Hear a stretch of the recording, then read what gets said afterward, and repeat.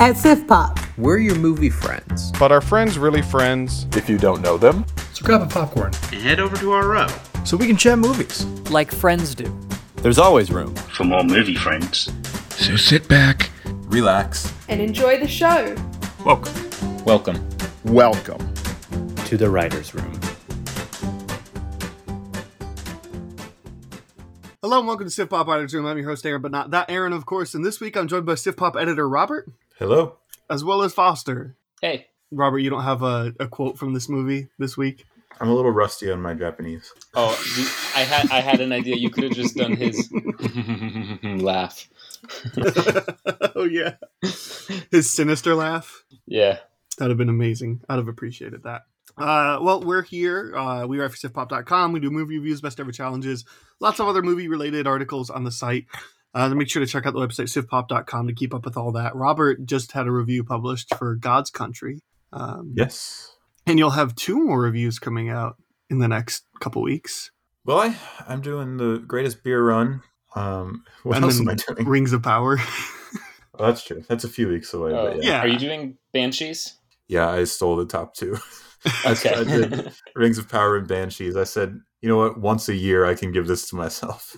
Yeah, we had a conversation right before the review schedule went out, and I told Robert, I'm like, hey, by the way, I want you to do Rings of Power.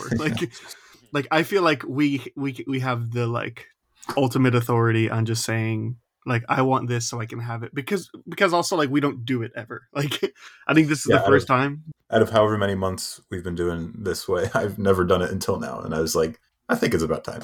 I think I did for Under the Banner of Heaven, but I don't know that would have been assigned to anybody else. Yeah, I don't think anyone else asked for that one. Yeah. Whereas Rings of Power was admittedly in pretty high demand. And Banshees. Well, too bad. If somebody else decides they want to edit, then they can have Rings of Power. Yeah. Nice. Foster, you had something not that long ago, yeah?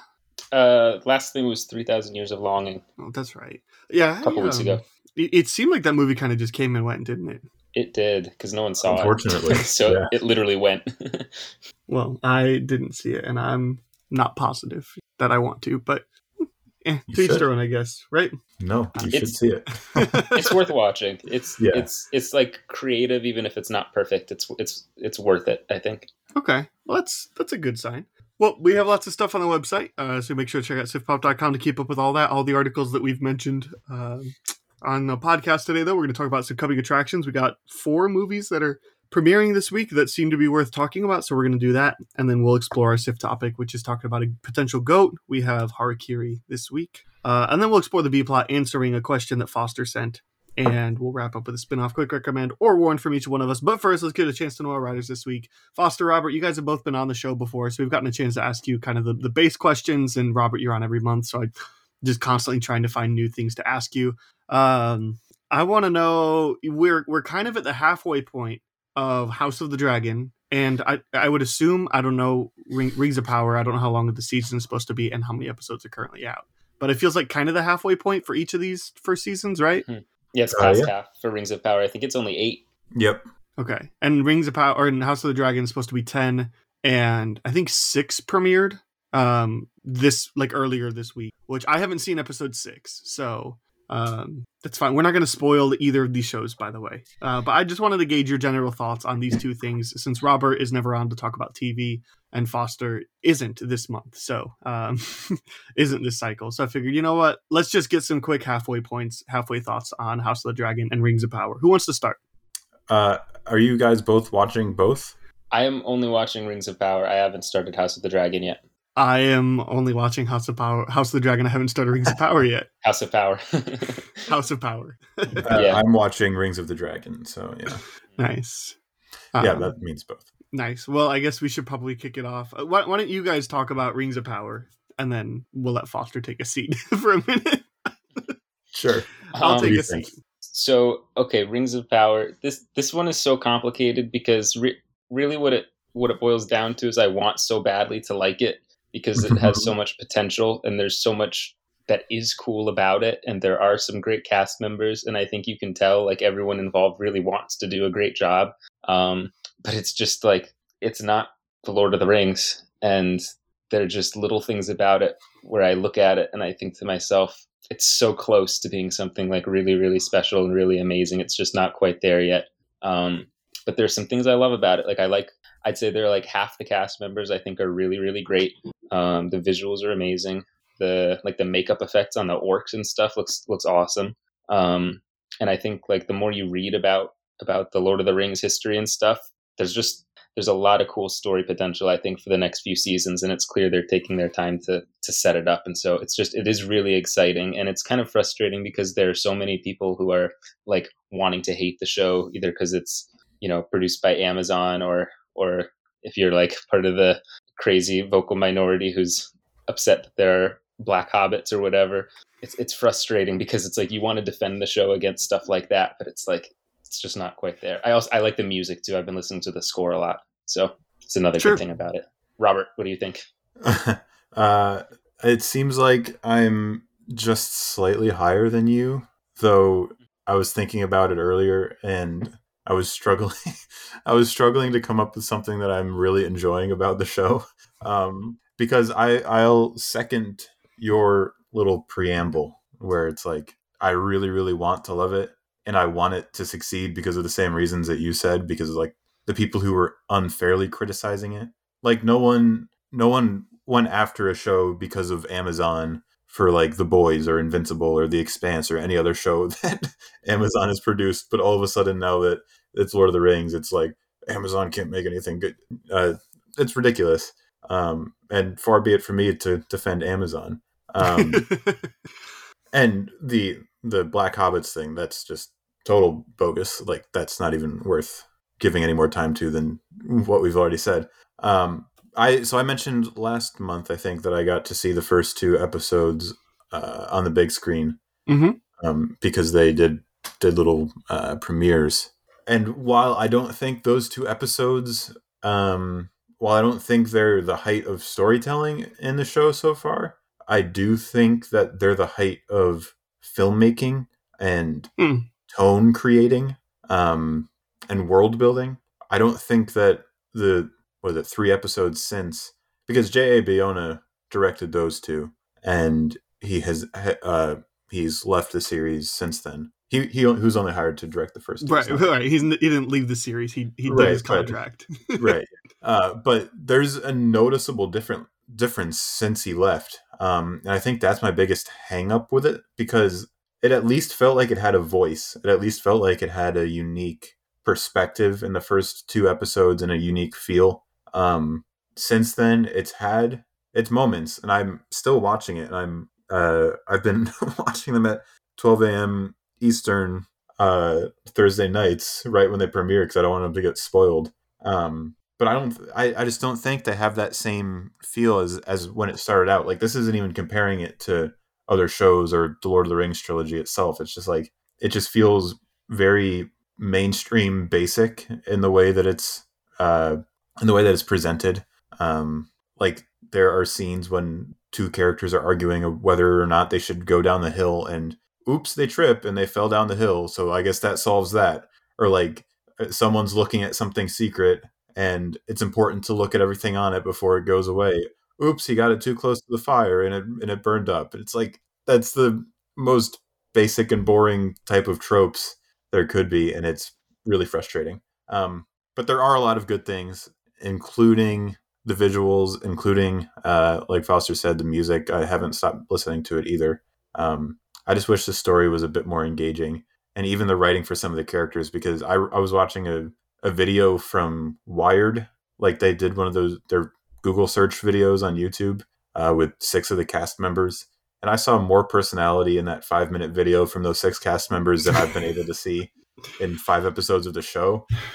And I don't think it's their fault, because I think they're charismatic. And I think, and these people obviously very much care about Tolkien and the story. I just don't think they're being given enough. The show is being pulled in too many different directions right now. Here's the part where my curious mind comes in, because Amazon has ordered this for 5 seasons. I mean, they can terminate it at any moment, but the plan is 5 seasons. How much of that is the showrunners were told you're getting 5 seasons, and so they're actually making a 5-season arc as opposed to 5 single season arcs? Like, Does that make sense? Yeah, I think it's the former. I think they know they're in it for the long run. So it's one of those that doesn't quite look. It's one of those that we'll look back on and we'll be like, oh yeah, no, that did exactly what it needed to do, right? You could, and Foster, you can chime in if you want. I just think the way that, like, some of it is just too simple is my thing. It's like they're trying to tell a grand story, and visually and sonically it's grand. And the characters keep saying it's grand. It just doesn't really feel grand based on what's happening. Okay. Yeah. For me, the way I'm feeling is like the last couple episodes of this season better be really, really good. Otherwise, it's going to feel like a whole lot of setup for pretty much no payoff. I will say that there are a couple characters, one in particular, or two in particular, I'll say, that I think are really pretty perfect. I think Doran, the dwarf, is perfect. I think that guy is awesome. And I'm also really, really, really liking Elrond. I was not sold on him in the first episode or two, but especially him and Doran together, that relationship, every moment of that I love. But yeah, it's just like you're going to have to wait and see. But like, yeah, like in the first couple episodes, there's such cool images. Like there's this one shot of Sauron that like sweeps up and you see him. And it's like one of the coolest things I've ever seen in my life. And so I think to myself, like, clearly they have the potential to do really awesome stuff in this show. And we know, of course, like the amount of lore that they have to pull from Tolkien, like they could do great things going forward. It's just like we're kind of in limbo here until it actually happens, if that makes sense. Okay. Yeah. My main problem, the last thing I'll add, is that there are maybe 4 or 5 disparate storylines that presumably will come together, whether in this season or in coming seasons. But again, it's trying to tell this grand story, but each of those storylines, when it cuts to them, it's like 5 to 8 minutes at a time. And it's just like a quick conversation and not like anything bigger happening. And I like the quick conversations, but then they just cut from quick conversation to quick conversation, and it just makes the whole thing feel stagnant. Sure. And I just like, there are some that I'm really liking, like Foster said, the Durin and Elrond stuff is really good, and a lot of the Numenor stuff I'm really enjoying too. It's just they're not given enough time to really be fleshed out and understand what's going on. Okay. Yeah, like Lord of the Rings starts with your main couple characters, and it gradually adds more. But I completely agree. It's like it cuts back and forth between people who've never met each other. Right. It feels like a TV show in that way. Okay. So it's hard to connect. That works like in the beginning of Game of Thrones, but that's because like the opening Winterfell sequence is like 15 minutes, and then you cut to Daenerys for 20 minutes, and you like really understand why it matters, and you get to get the feel of the whole thing, but you're not really getting that here. Yeah. Got it. Yeah, I guess that's a good segue then for Game of Thrones. Good job, Robert. Way to just lob that up for me, and then for me to call it out and then swing. I'm here to please. So now, Foster, this comes to the point where you get to ask questions, I guess, if you want. But I'll kick us off. I'm really, really, really enjoying House of the Dragon. So I have some problems with it, but ultimately, like, I turned to my wife at the end of last week's episode, which I don't think it's a spoiler to say that that this season takes place over a significant chunk of time. Already these first 6 episodes, like so much so that they're having 2 different actors portray the lead characters. And so I think the episode that premiered this week, which I haven't seen yet, has the switch.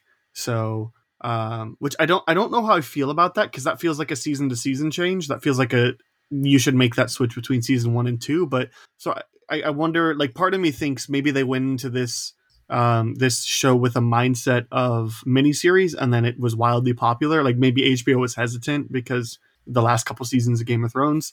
And so they're like, well, make a mini series and we can always fudge something and make it, longer if we want. And it was renewed for season 2 already. And I just don't really feel like this is meant for a season 2, unless the thing that me and my wife were talking about.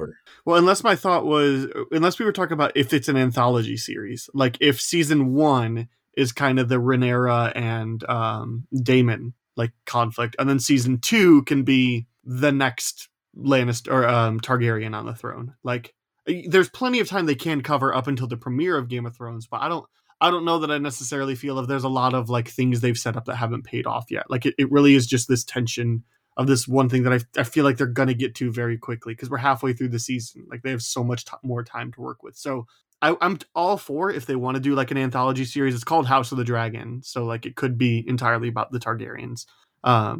Just season 2 is the next generation, and then season 3 is the next generation after that. Like they could do that for 4 or 5. It's what 300 years, something like that.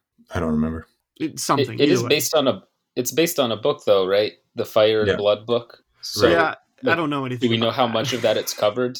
Maybe that lies the Somebody answer. does. Someone listening knows. No, like there's a lot more to cover because, like, I don't know if it's a spoiler, but like, well, yeah, you know it if you have seen Game of Thrones, but like it covers the downfall of the Targaryen house. Like that's what the show is supposed to be. You have ruined the show. No, but I mean, I'm wondering, like, there's no way, again, because I think you could do that with this kind of season starting an anthology, and then again, like if the next season is, let's say, Rhaenyra's child or whoever's the next heir to the throne. I feel like that is a way you could do that because it's the downfall of the Targaryens over the course of several generations, and then you could even, if you really wanted to, lead it up to the very last. The finale is Jaime Lannister kills the Mad King if you want.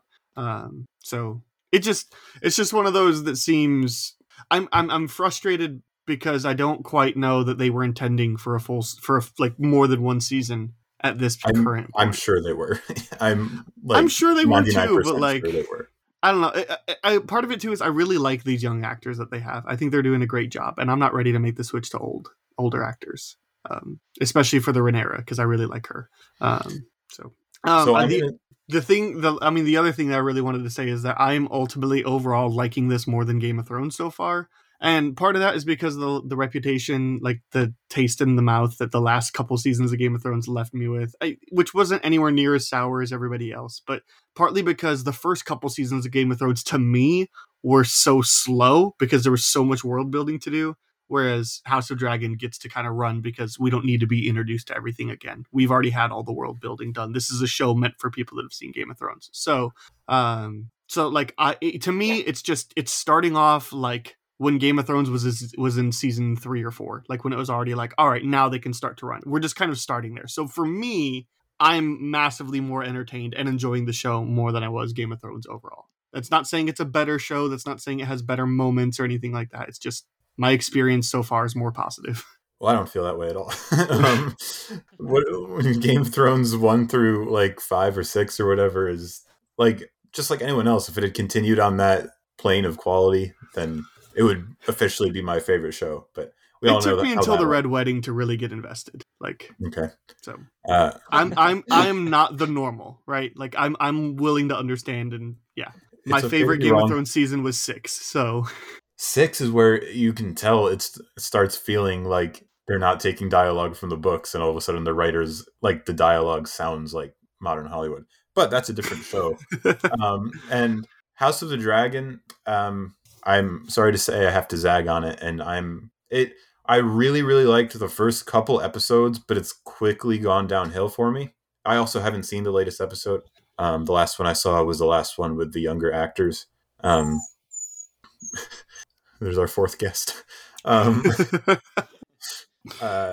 Yeah, so far to me, this feels like melodramatic soap opera in Westeros, and it just hasn't been for me. The first couple episodes, I thought it was really interesting. I think it was from episode 2 to 3. There was like a 2-year time jump between the two of them. Yeah. And when we got to episode 3, the character relationships had barely changed and nothing had changed. And it was like, so what was the point of the time jump? Just because they need to be older? Like, what is going on here? I definitely feel that. Like, you're not wrong. Like, I don't have a problem inherently with time jumps. But that last episode, whatever the last one was with the younger actors, it started to really frustrate me with just like, oh, she likes him, but she has to get married to this guy and he likes this guy instead. It's just like, it doesn't have the same political intrigue that Game of Thrones had, with the backdrop of character drama. It's just character drama. And that's what's really been throwing me for a loop. And unless this new one with the actor change is really unless it really grabs me, I will honestly probably just start tuning out, just be done, because it's not for me, and that's fine. Game of Thrones was, and so far House of the Dragon has fallen off quickly. Okay, that's fine. We can agree to disagree and still be friends, I think. So it'll be interesting. I know I'm in the minority because on Twitter, people are going crazy after every episode, just talking about every little moment, and then I can barely find the same thing for Rings of Power, and I'm just I want people to be talking about Rings of Power so I can have that kind of interaction. I'm not there. I'm not that. I don't really see anybody reacting to House of the Dragon on Twitter. But I'm definitely not the kind of person. I don't think this is one of the best shows on TV right now. I'm enjoying it. It's got great entertainment value, and it's got great lots of actors who are going to be people someday, right? And lots of people that I really like this version of Matt Smith. He's channeling his. He's just weird. He did Doctor Who, and then he's just I'm just going to be really evil people from now on. It's just it's something that I'm not wanting to shout it from the rooftops like I am Ted Lasso or Barry or Under the Banner of Heaven or anything like that. But I'm really liking the show. So anyway, to me, the biggest draw for both of these is the name. If Lord of the Rings and Game of Thrones didn't exist and there's just these new 2 fantasy shows, I'd watch a couple episodes and be like, all right, that's fine, but I'm going to go watch What We Do in the Shadows instead or something like that. Sure. Which is the best fantasy show of the 3 that have been mentioned so far. So yeah, it's true. Anyway. All right. Well, we should move on then. I think we've spent a good amount of time talking about the shows. But before we do, I have to know one random question, not pop culture related for you at all. What is your go-to fast food restaurant? I try to avoid fast food as much as possible, but I would have to say Chick-fil-A probably. Nice. They've got great food. Great food. That's the one compliment I have for them. Yep. I'm a super picky person, but just kind of, I guess, by coincidence, where I happen to pop into most, because there are a lot of them near me, is Five Guys. Five Guys, also great food. And I think Man as well. I don't know. They're not bad people at the top, so that's at least something. I'm going to go with Robert and say Chick-fil-A on this one. I think they have great food, and I live very close to one, so that does not help me. And I'm not trying to say their food is healthy, but comparatively, it's not healthy. No, but I mean, comparatively, to McDonald's or Burger King or it's not healthy. I get the salad when I go to Chick-fil-A, so does that count? It's probably your best bet, but still. I get a salad and I get some extra nuggies because extra I'm fat. Nuggies. And I'm sorry, people that are Raising Cane's lover, but everything is worse about Raising Cane's than Chick-fil-A. Everything. Their sauce is inferior. Their chicken is inferior. Their sweet tea is great, but so is Chick-fil-A's. That's a big debate out here. Is this a Midwest thing? Is Raising Cane's not out there? Okay. No. We just got Raising Cane's in my neck of the woods, but it's been slowly it's another fast food chicken place. Although they literally only have tenders, and then coleslaw and fries. That's it. You go and there's 4 options on the menu, and it's just how many tenders do you want? So it's not too different than Five Guys, which is burgers and fries. But they have a lot of customization to that. It's no, you get tenders with our sauce and fries and a piece of Texas toast with it, and then and coleslaw, and that's it. You have 4 options of how much of that you want, and then what do you want to drink? Sweet tea? Cool. Anyway. Can I customize? Sure. How many do you want? Yeah. So anyway. But it's a big thing out here because you got 2 fast food chicken chains. Cane's just isn't good. I'm sorry, it's fine. It's just not great. Anyway. On the next episode, you tell him. I will tell him. Will. Aaron rants about niche fast food restaurants. Look. I think I weigh both of you combined, so I think I have the most authority. It has nothing to do with that. It's just about it means I access get to twice this as many food. votes in the food category is what that means. Okay. Okay. We measure votes by pounds here. Oh my. Look what you've created. Well, You've done that yourself. we should You're the one that talk asked the about- question. I know. We should probably talk about some more movies then. Before it's just Oh, is this a movie podcast? Not anymore. Okay, let's talk about 4 movies. Since it was already mentioned, I'm going to go ahead and say we'll talk about The Greatest Beer Run Ever first. So this is a new Apple TV Plus film coming out in select theaters and streaming on the 30th. Coming out later this week. Let's see, new Peter Farrelly film, directed, co-written by him. Are you laughing at me? No. I was just like, is it Farrelly or is it, yeah, I don't know. I think it's fairly, but I wasn't laughing at you.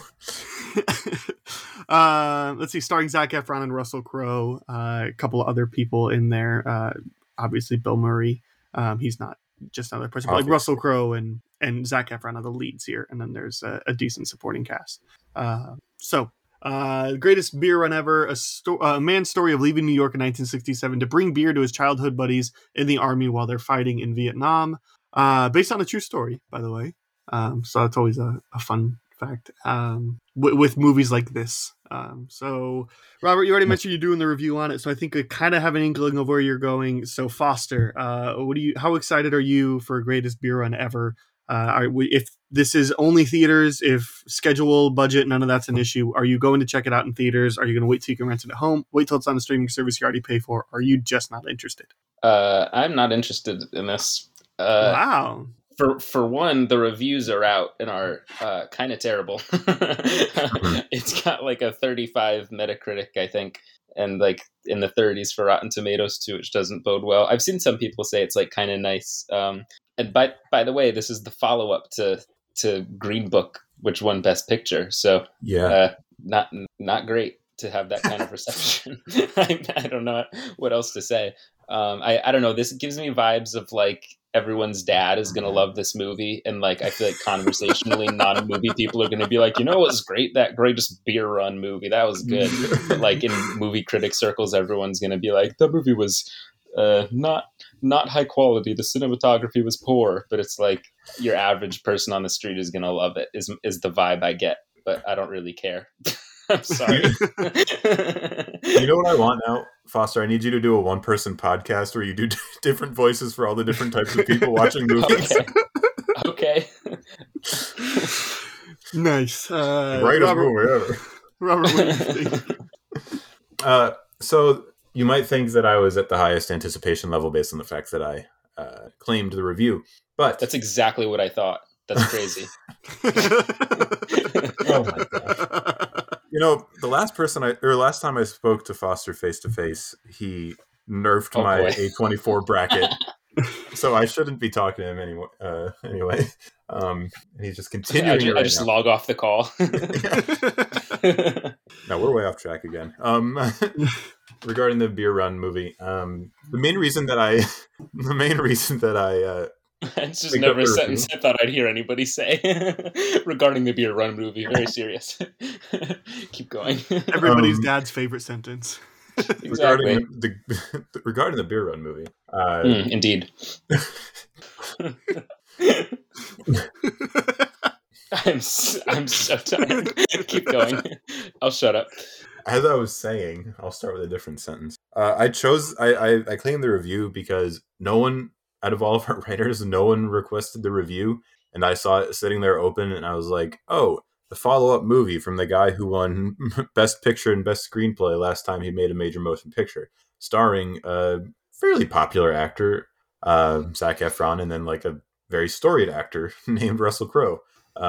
So that's why I picked up the review, even though the movie itself didn't look particularly interesting. So if I wasn't writing the review, I'd probably be down in streaming. But if we're going literally, I'm in theaters, of course. Right. I can't wait to see this thing. Are you actually going to go see it in a theater, or just because it's? Oh no, I just didn't know. that's your. Robert is in the front row spectrum. as we speak. Yeah, we got to wrap this up in like 20 minutes because then the opening credits are going to start. I know. Or the trailer. Regardless We got Beer that Run movie, it's Nicole about to Kidman start. AMC Nicole promo, Kidman's which ad is going 10 minutes long. Yeah. No, I Somehow think the I'll beer be. tastes good at a place like this. I think we'll be higher than both of you, but not like super high. I'm gonna go with The Rent at Home. Just in terms of anticipation level, because I like these kind of movies. I really like this. Kind of reminds me of like Tag, like these, like I like these like ridiculous true stories, and Tag is a movie that I really like. You can read an article I wrote about Where Tag. can you read about it? SipHop.com. But like I like these like kind of silly, absurd stories, and again when they're like actually based off a true story, like those just kind of add extra levels. I haven't seen all of Apple TV Plus's catalog, but I feel like there's a consensus that they don't really have a miss quite yet. A lot of their things Cherry. have been. Oh, that's true. I hated Cherry. All right. Well, they had one big miss, but everything else like is typically, even if I haven't seen it, it's typically like really well regarded, both TV and movies. You're right. I think that bodes well for it. This isn't gonna be a Best Picture nominee or anything like that, but like I am more average moviegoer type, like Foster was describing, your average random movie watcher on the screen, than I am like the wants to watch all the indies or the be a snob or anything like that, or thinking even back, that was a great impression. Like I'm because I'm here for the high art stuff, but I'm also here for Jackass 4.5 and all that stuff. So, I just want a movie to make me feel good, or sometimes make me feel bad, depending on the context. I don't know. I think this could be an enjoyable time. I'm not over the moon about it. I love Russell Crowe. I love Bill Murray. Mm-hmm. I really like Zac Efron, and that's enough to get me there. I still haven't seen Green Book, which I know I should, but Fat Aragorn. It's true. Oh man, he was macking on that pizza. He took a whole pizza from the box, like uncut, and was chomping into it. I've never forgotten that.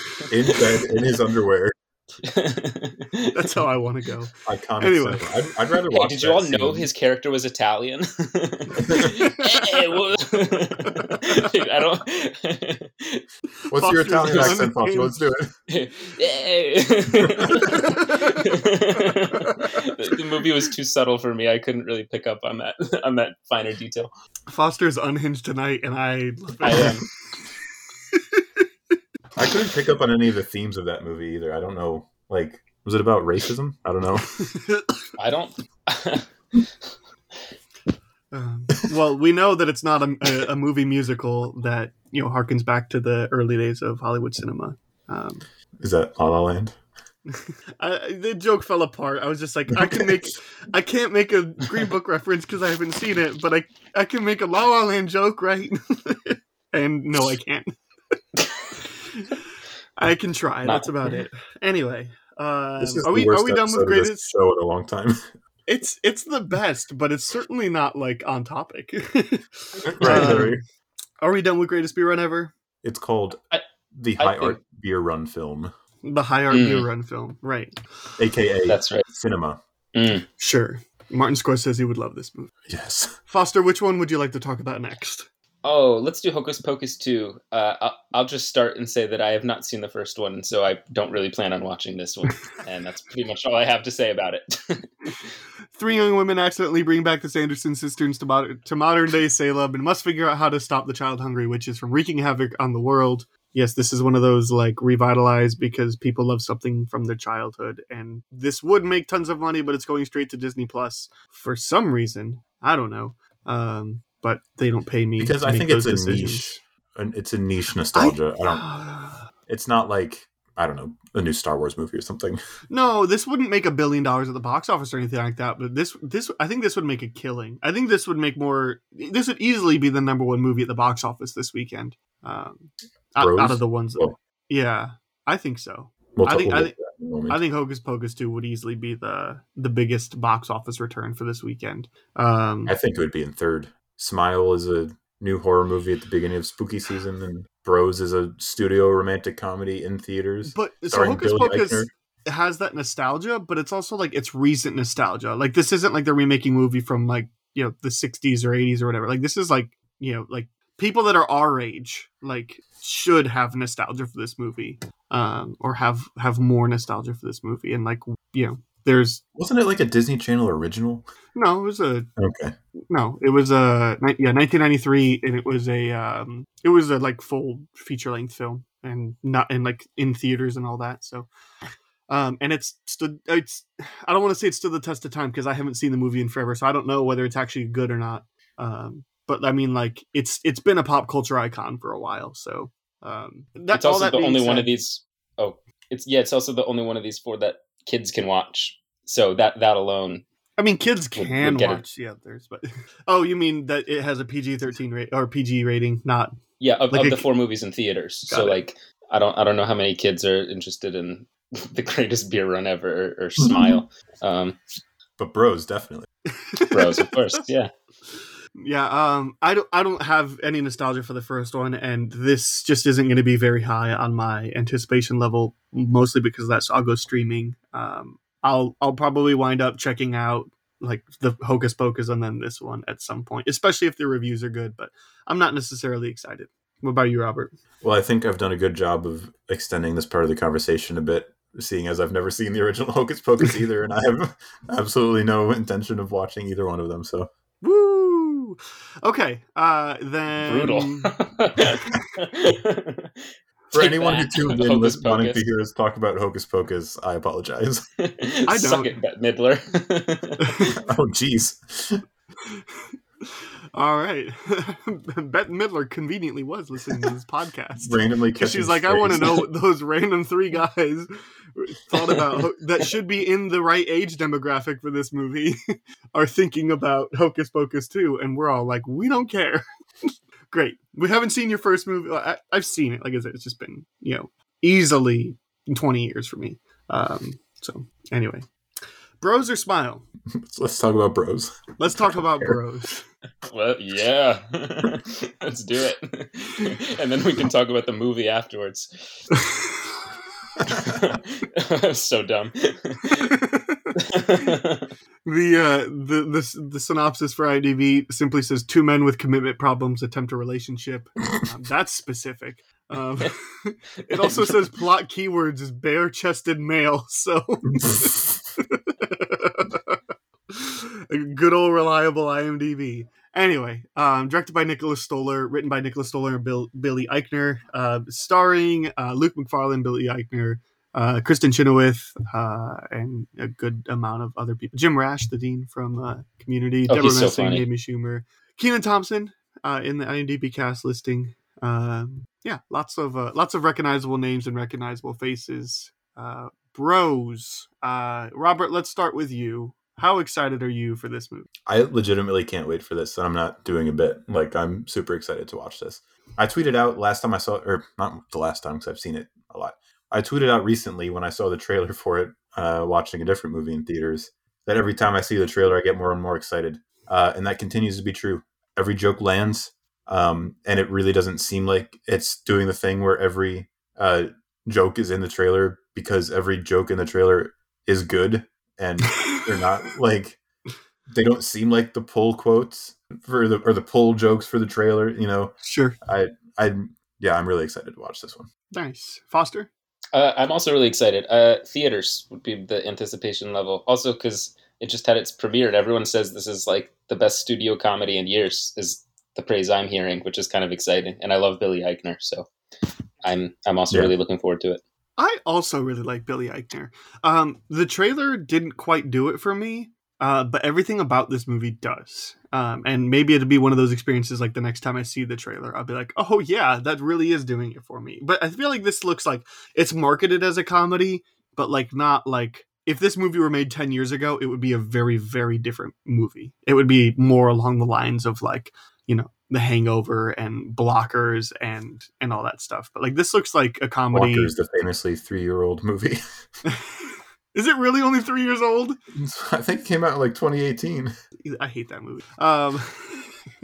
Anyway, like this 10 years ago would be a significantly more like this movie would be offensive 10 years ago. I mean, it's coming out now, so. But I mean, like the people behind it, I feel like are going to have what they want. Are going to be able to handle it the way they want, as opposed to studios, making the jokes that they want to make or the jokes that sell tickets or whatever.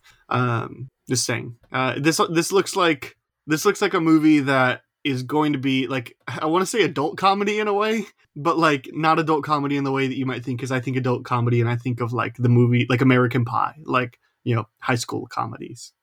But like this looks like a comedy made for people that are past that maturity level of high school and college. What are you laughing at? Populated with adults. I know.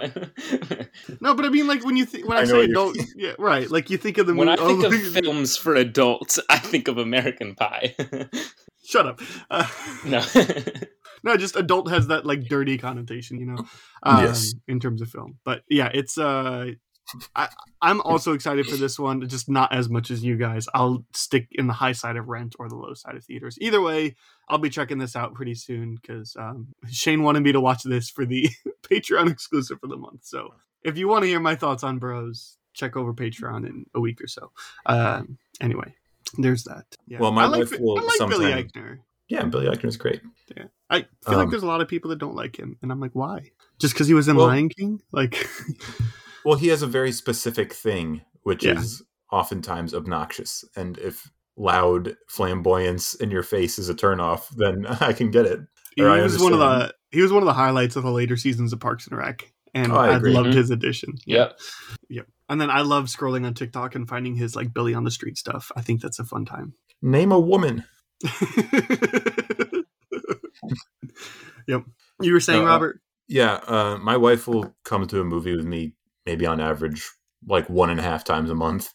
But in the last, she leaves halfway through one of the two. Yeah.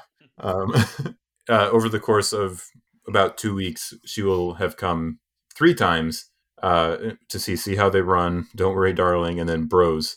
We're talking about, so far she's 1 for 2 because we didn't like See How They Run, but she liked Don't Worry Darling. So this is like the perfect type of movie for us to go see together. Like this is like the perfect date night movie, the perfect or it should be at least, go out and hang out and just have a lot of fun and laugh a lot. Have your not layered at all message about opening yourself up or whatever, just like being open to a new relationship, even if it doesn't seem like it's going to be right for you, whatever. I can probably predict every beat in the movie, but it doesn't matter because I'm looking forward to what the jokes are going to be. I'm so sad that you didn't like See How They Run. That's what I got from that.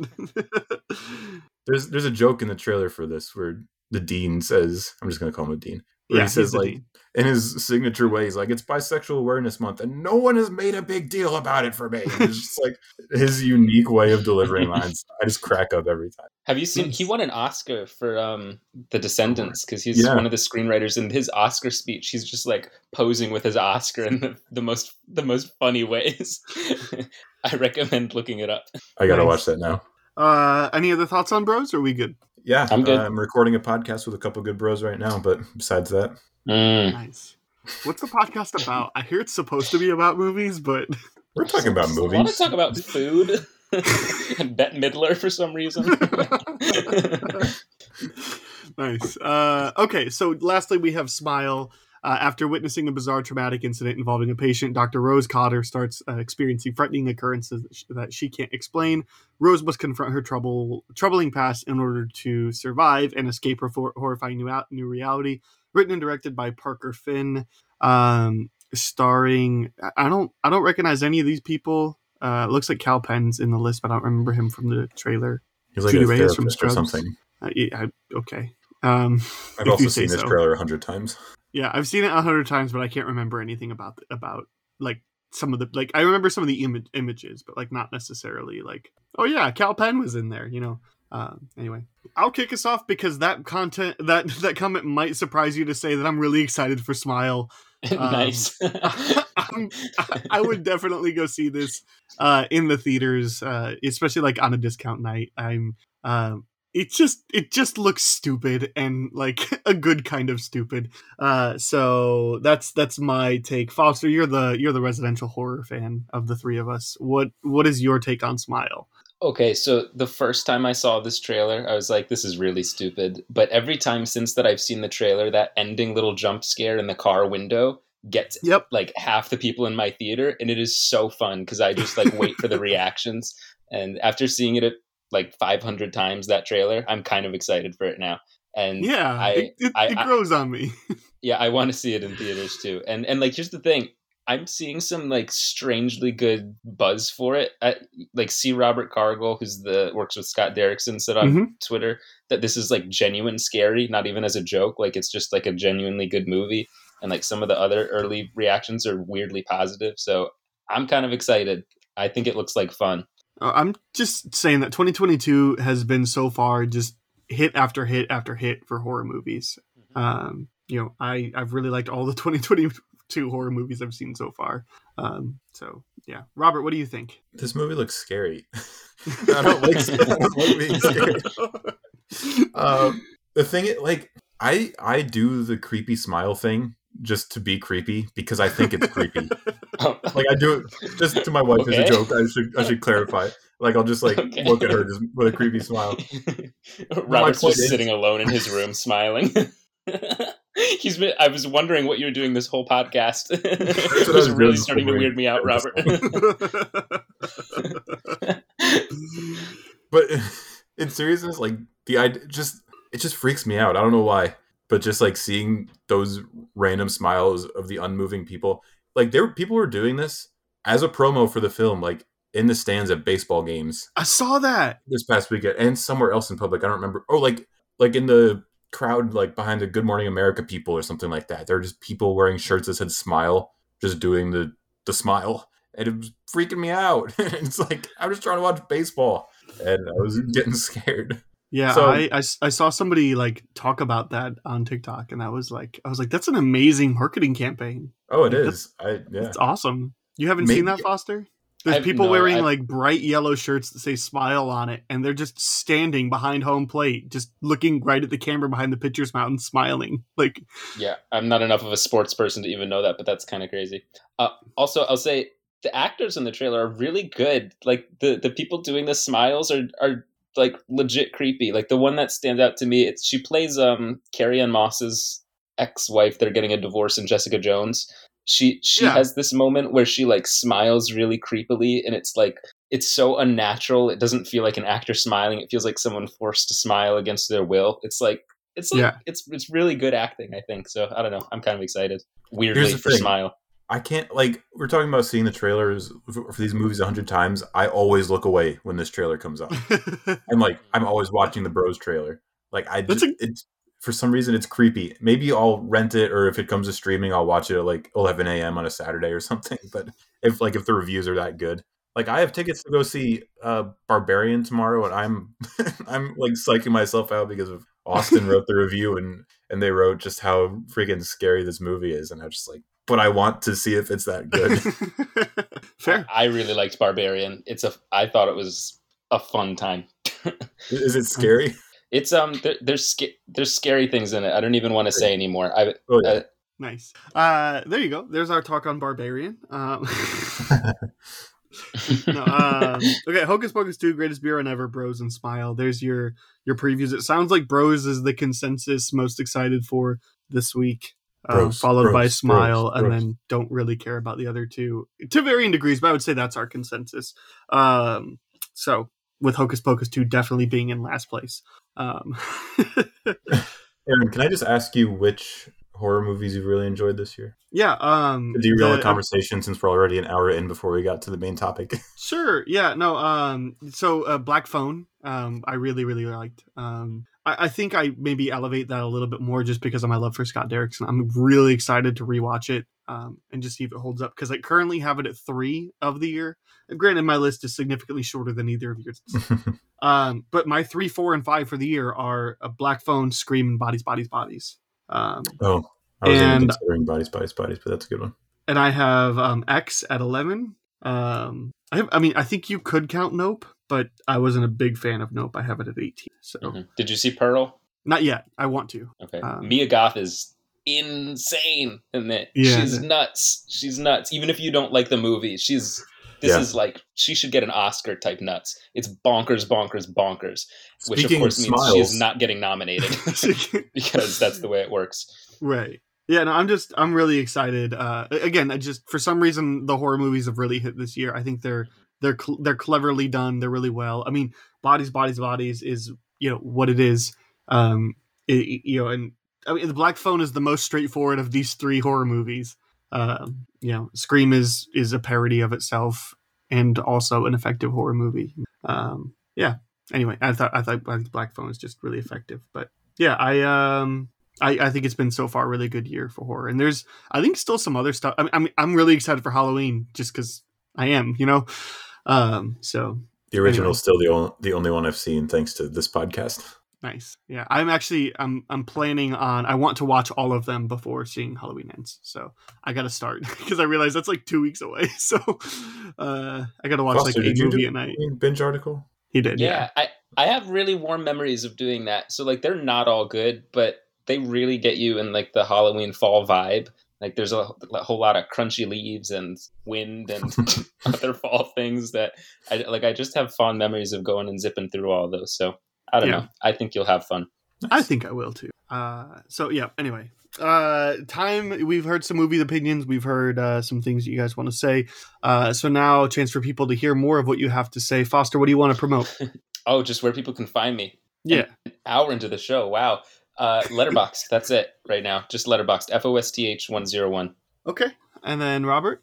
I thought we were doing physical locations. No, you can find me on Twitter _ Rob's Thoughts.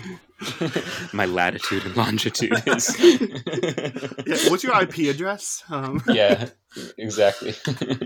Nice. Well, that'll do for that small portion. Fine. Patreon.com/SifPopWR. Check it out. Let's talk about Harakiri finally. So we talked about this. We decided on this. This was up against. Do you remember what this was up against in the bracket? Because this was like really close. Nope. Nope. I don't remember. I remember it being really close. In the voting polls. Was it Seventh Seal? Because of like subtitled films. I can try and find it while you talk about something else if you want. That's a good point. Let's vamp. Anyway, so Harakiri, it was both chosen by us and then confirmed on the Twitter poll. 1954 film streaming on the Criterion Channel. When a Ronin requesting seppuku at a feudal lord's palace is told of the brutal suicide of another Ronin who previously visited, he reveals how their paths are intertwined, and in doing so challenges the clan's integrity. Some reasons why this might be a go. By the way, not as much history as I would have thought. No AFI lists, no Oscars, no not even like National Film Registry as far as I can find. I didn't watch it. I'm joking.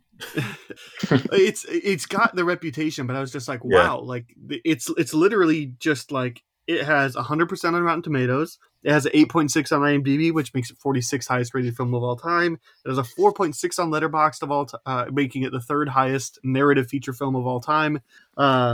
It received critical acclaim at Cannes Film Festival, where it was making its rounds, and was not tied for like the top award the year it released. And then this was on Roger Ebert's Great Movie List, and there was a Criterion release in 2011. That's kind of all I have, Again, surprised that there wasn't as much. So, Robert, what is your history with this movie? Have you seen it before? If not, why were you excited to watch it? I have seen it yesterday. I had not seen it before. Smart ass. Zinger. Gotcha. The same reason as always is that I think it was the highest rated movie on IMDb and of course on Letterboxd that I had not seen yet. So I like to knock off those. Otherwise, I knew nothing about it. I did not know Harakiri was the same thing as seppuku, which I knew the latter term, but not the former. So yeah, there's that. Nice. Yeah, I hadn't seen it before either. I remember one time on Sif Pop Weekly, Andrew used it as his buried treasure and talked really highly of it. I was like, that's a movie I want to watch, and put it on my queue, and then bought it for one of the Criterion sales, and it's been sitting on my shelf mostly because I knew we would talk about it one day on this podcast, because that was probably right around the time this podcast started. So yep, I finally got around to it, watching it right before we started recording. So great. High which and Low feels like was the other forever movie. ago. High and Low. Yeah, okay, that tracks. Thanks for checking that. So Only Foster, took what's your me history with 5 this minutes of searching. Oh, my history. So I'd never seen it before. Same as everybody. It's so high on like all the lists and everything, and I'd never seen it before and wanted to see it and didn't really know anything about it. Nice. Okay, so we're gonna give our quick rating. Obviously, we'll be spoiling this movie. I don't know that there's really like too much. Like anyway, I'd say there was a lot. I mean, it's not one of those that I'm just. I don't necessarily think this is a movie I would be like, really, like, make sure you go watch it before you listen to this. Do what you want. Do whatever makes you happy. Spoiler warning, one way or another. Spoiler warning, either way. So we'll start off with our like it, love it, hate it, dislike it, or think it's just okay. Foster, we'll kick it off with you since you're the guest. Oh, I think I loved it. I thought it was great. Nice. I will join you. I will be a little less enthusiastic. I will be on the low side of loved it. Robert? Let's just make it a clean little line. I'll say high side of liked it. Nice. Linear I graph. thought I was Nice. there. Nice. Oh yeah, I thought I math teacher was. here. I'm literally teaching that this week. Very nice. Bros. I thought I was on the high side. I liked it, but I think I do like this movie enough that I'm willing to say love it. Just a very unenthusiastic. But I'm the same way. let's- That's why I said like. So there we go. We kind of balance out then. So Foster, since you liked it the most, why don't you kick us off? Okay. Well, let's see where to even begin. I think it's just a really well structured story. Like it's I'm tripping over my words. You can't really poke holes in it. Like it's so airtight and it unfolds in such a natural way. And when I've thought back on the movie, I think I watched it yesterday. It's just like it gets better in my head the more I think about it. Even though like it is a little bit slow, especially in like the first half. Like the last third, it really comes together, and there's some pretty insane imagery. And then also I would say the lead performance is really, really good in this. Mm-hmm. His eyes are so expressive. He's funny at parts too. There's like some menace behind there and pain, and it's like the whole spectrum of human emotions. It's a really, really great character, I thought. And I think that the message of the movie by the end really hits home through the lens of that character. So I thought it was great. Nice. Robert, what about you? Yeah, I would actually interestingly say the opposite, where I was really invested in the first third of the movie. And once like everything comes into place and you understand why the certain people aren't there and who all the characters are and what they've done, I was ready for it to wrap up, but it kind of kept going a little bit. So that's kind of where I gave it a four stars on Letterboxd. So I don't like this type of language to talk about this movie, to talk about movies, but like that's where I took my 1 star off, is like towards the end. For some reason it kind of overstayed its welcome to me. But I'd had a very late night the night before, and I was very tired watching the movie, but I was also so into it that I was like willing myself to stay awake. That's how good like the first, I would say like 80 or 90% was. So the 2/3 isn't quite accurate, but yeah, I So like Foster said, is the point where it kind of fell off for you, like where it just turns into an action movie instead of like this really intense building film? Yeah. And the sword fights are good. They're cool. They're well done. But I was very much into, like you said, that I didn't mind the pace at all. I was really into that slow build of, I liked the use of flashback and how, I don't remember anyone's names, I'm sorry, but the main character, how he kept saying, wait, I have one more thing to say. And then he would go back to the next flashback, and the way that it slowly revealed character, because the way I initially read it was that his son-in-law was almost a villain figure, who the main character was against. But the way that was slowly revealed to like they had an intense bond, and the reason he came with the bamboo sword and everything. Yeah, I just really loved all those reveals, and how he came together was basically immaculate. Yeah. I think I'm closer to Robert. Like that, I think was really invested in the tension building, and then I think the choreography and the visuals of when it turns into an action movie are great. But it was just like, I'm not as interested in an action movie. Like I was totally interested in an action movie when I fired it on, but then after we spent an hour and 40 minutes of this slow tension building, I was like, no, just do more of that. Like, let this be one of those movies that just kind of like ends with like one swift, something, that was like, let this end like Kill Bill 2, where it's just a really anticlimactic ending, but like, anyway, maybe the first time ever somebody's compared Harakiri to Kill Bill 2. Or at least wanted to compare the two. But I think, except I had issues with the pacing. I just feel like this is a better movie if it's maybe 15 minutes shorter. It just kind of various placing. I thought it overstayed its welcome the slightest bit, and specifically, I felt like it overstayed its welcome in the flashback narratives, which I really liked the flashbacks, and I thought the way they revealed things were great.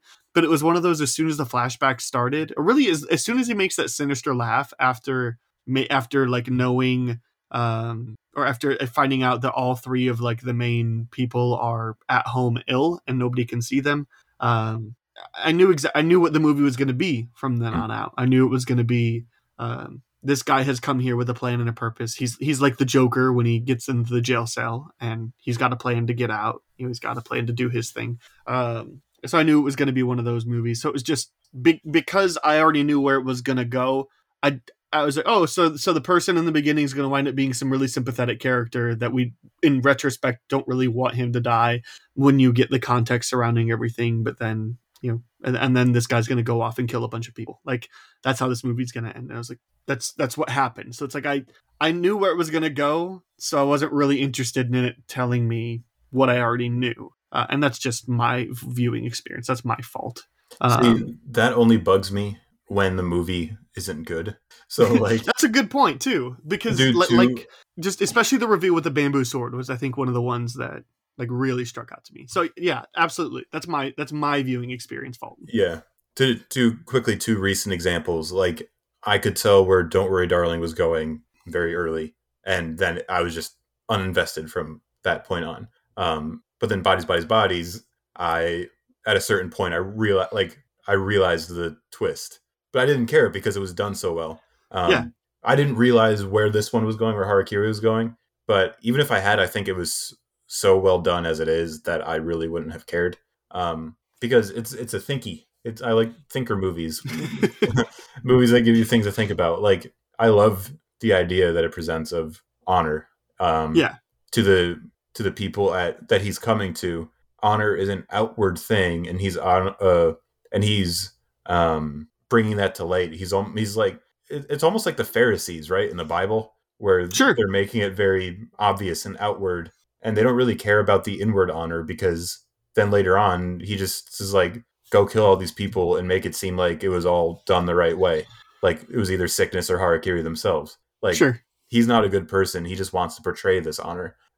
So for him to expose, why can't I think of the word where it's like doing the opposite of what you're saying? Hypocrisy. Yeah. When he's exposing that hypocrisy, I thought that's the part that just like hit so well for me. So when the movie ended, I thought I was in the high side of liked it because, or not when the movie ended, when the movie was like revealing all its cards. I think I was in the high side of liked it because the movie, the way it's portrayed with who our protagonist is meant to say that the clan made the wrong choice by letting the son-in-law commit Harakiri in their den. The movie is definitely trying to say that they made the wrong decision in letting him do that. But I disagreed with that. I was like, based off of all the context that they had, they made the right choice, because they were like, this is a known thing. People are coming in here and threatening to commit Harakiri, and you give them some money and they go away. Like, Foster wants to speak. This is great. I love this as a talking point, because So for me, I was like, I don't think they made a bad choice. But then with that last scene where he's like, you're going to go fight with a Den Master who was sick for the first decision. He was not present. Or I don't think he was sick. He just wasn't present. He wasn't around. He's like, you made the wrong choice. You made a leadership error. Here's what you should have done. Now everybody's going to suffer. Go make all these look like hard. Like it was, I thought it reconciled that very well at the end. But in the moment, I was just like, so that's why I'm ultimately going to go and loved it. But I was just like, I don't know that they made the wrong choice, but I think the movie did a good job of bringing that back in at that point. Go ahead, Foster. Yeah. I think like if you accept Harakiri, the ritual suicide as some noble thing, then it might seem like the officials made the right choice. But I think like what this movie is doing and why it feels so radical to me is it's actually an indictment on the whole samurai honor culture. It's saying like, who cares if it's honorable within your little system? The whole system is stupid, basically, is what the movie is saying. And coming out at a time when there are other samurai movies where the samurai are portrayed as these like noble people, like, oh, aren't they awesome? They're protecting their village. This movie is like, y'all are, not all of you, but like at least the people who are so hypocritical like this and are enforcing policies like this, it's kind of dumb. Like if you really, really think about it, it doesn't make sense. Sure. You're encouraging people, you're helping them commit suicide, is literally. And I think also what works so well about it is that our main character is the perfect embodiment of a good samurai up until that point. He is calm. He is fairly truthful for the most part, apart from the stuff he's hiding up his sleeve. He's patient. He's wasn't raising his voice really, he's very clearly skilled with the sword, right? Like he is the perfect embodiment of this. So who better than him to criticize the system? It's like a perfect character to be at the center of this. And also I think the image that they keep showing of that empty armor, that sacred object. I mean, what better image? I think that's the final shot of the movie too. It's one of the opening shots too. What better image to bookend the movie than a sacred image that is quite literally hollow? It's a hollow suit of armor. Their code is meaningless, is what this movie's saying. And that to me felt like, wow, especially like in the time this came out for the 60s, it feels like a pretty bold movie. And so I don't know. I thought the message was really kind of interesting.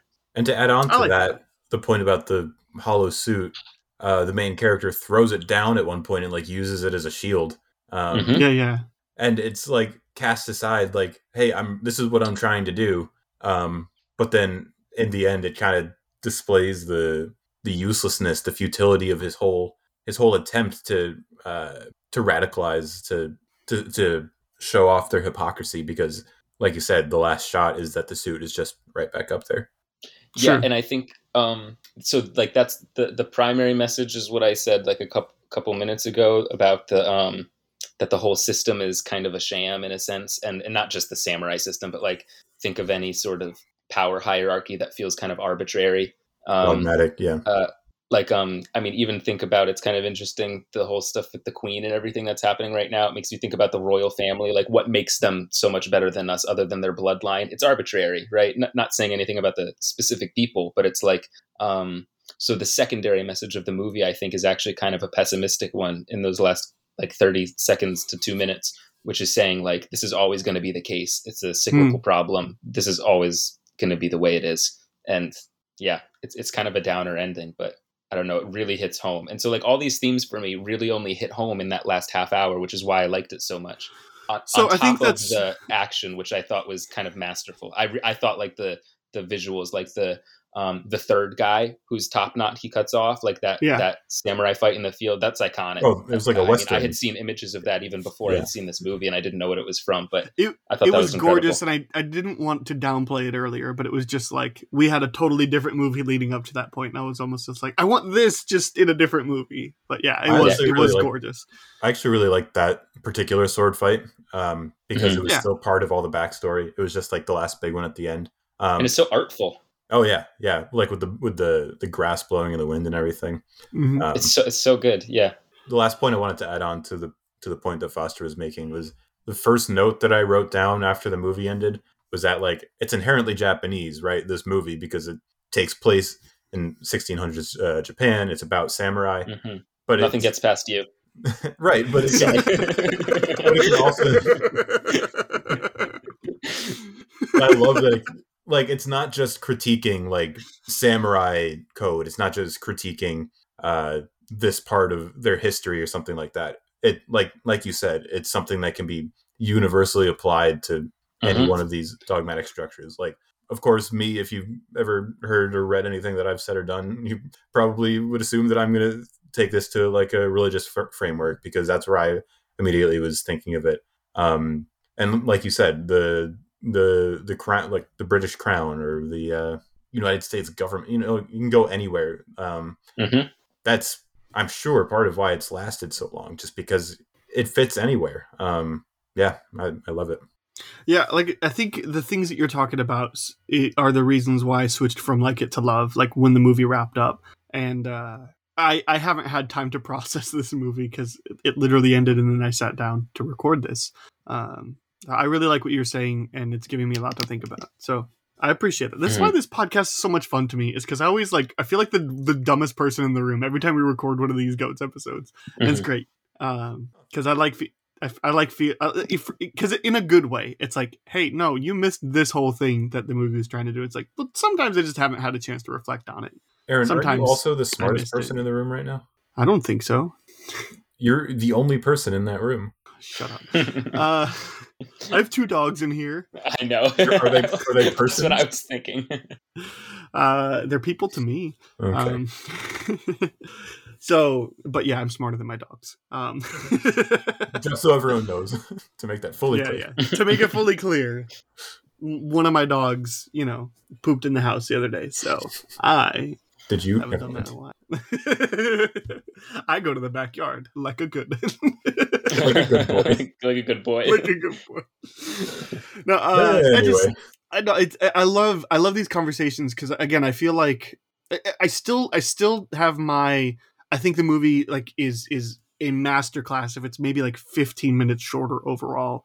And I think I would appreciate it a lot more, but like I'm definitely appreciating it more the more we're talking about it. And I think that's the case with pretty much all the GOATS movies. Even if I don't like it, I can still appreciate it. Or we can talk about why we appreciate it or whatnot. And it always seems to grow. That's why these lists are the list that we have going is so hard. Cause like, I'm like, oh yeah, this is like this for me. And then it's like, oh, hold on. And I fully expect my feelings on this movie to change, on a second viewing or a year from now or whichever comes first. But, yeah, my really only issue is just the pacing. Just really kind of took me out of it for a little bit. So what would you cut out for 15 minutes? I think there's a little bit that you can cut out in the like setting up the flashback narrative part.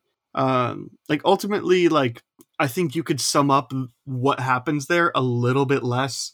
I think you could still have your great moments, but especially the whole part where there's the tension of the father who his option is he could essentially sell his daughter to be a concubine for some other leader, and so that's why he chooses to have this person who was already good friends with them and already had respect to marry his daughter. I don't know, that seemed to take a while to reach that point for me. But just little stuff here and there, other than that, like I don't necessarily know like if there's a scene you could take out or anything like that. But I just feel like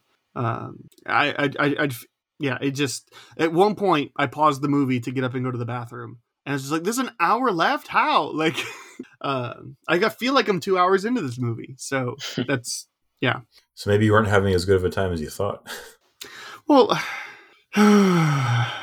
because I know I talk about Lord of the Rings all the time, but I recently rewatched Lord of the Rings, and those were like moving so much more quickly than I even realized. Like they're 3.5 hours long for extended editions, and all of a sudden I looked and I'm 2 hours into the movie and I thought it was like 45 minutes in. Yeah, I think after rewatching Fellowship of Two Towers, those certainly fly. But my point is like long movies can feel quick and shorter movies can feel long if you're not into it. Sure. I think I was into it, but then I was also just like simultaneously stressed about like trying to make this recording time and some other things that are going on that I told you guys about. But like, so I think that also I was like, I wanted to get that done before we recorded. I want to get that done before. So, and also I started off this movie I ordered lunch and started the movie, and I ordered Chipotle, which is a fine choice. But then I'm like having to like look down at my bowl, and this is a very dialogue heavy movie. Subtitles. So I'm like, I was just like, this was a bad choice. Your Japanese is rusty too. Yeah, my Japanese is extremely rusty. So much rust that it has completely fallen off. But in order for that to happen, it would have had to have been there in the first place. So, one other thing I want to say, I think this would make a great rewatch because I've been thinking back on it, and there's a lot of little details that I think a couple of them that I'll point out that stood out to me. I mean, there's one line that's like probably my favorite line in the movie. The guy is trying to make sure that our protagonist is actually going to follow through with the harakiri, and he says something like, "Don't worry, I shall disembowel myself with grand form." And he does this little laugh, and like you have no idea what that means when he says it, but now it's like it's kind of crazy because this character is so angry and grief stricken to the point that he's like a little bit delirious and is taking just a little bit of joy in showing them what a sham their place is. So it's kind of, he's a fun character to watch in that way. Another example, early on, they ask him to change his robes like they did with the bamboo guy who did the harakiri first. And he says, "I don't want to change my robes," because he has the hair pieces in there, the top knots. What a great reveal, by the way, when he just starts pulling out the hair, the top toss. It's so good. And then the third one in particular, awesome. Yeah. But like, I'm just imagining there's probably so many little details like that. So I think it'd be a cool rewatch. I love it when things are over dramatic and it works. And that's one of those. I've had it the whole time. It's justified. It's right. It's so good. Well, and that it's not really it's kind of a reveal like that. It's certainly kind of over dramatic. But my favorite, probably like sort like piece of the movie was where he realizes that the son-in-law sold his swords, and that's why he has the bamboo swords now. And he's like, I didn't even think to sell my sword. And again, partly because of like the way that samurai culture is. He's like they mentioned like 3 or 4 times that the sword is the soul of the samurai. And so it's just like that particular moment struck me hard. I thought that was great and excellent acting. So, but yeah, the reveals were great where he does those things. And yeah, every time he has his little like maniacal laugh, especially because like the way they laughs. Especially because the way they frame it is just like, all the important people have just left the room, so he's just sitting, and then there's a bunch of like nobodies around him, like not even close to him, and he's just like, like it's like all those people are like, he's up to something. What is he do? Like, I know. we should say that, but what are you gonna do? Like hey, he was laughing really strangely when you were gone.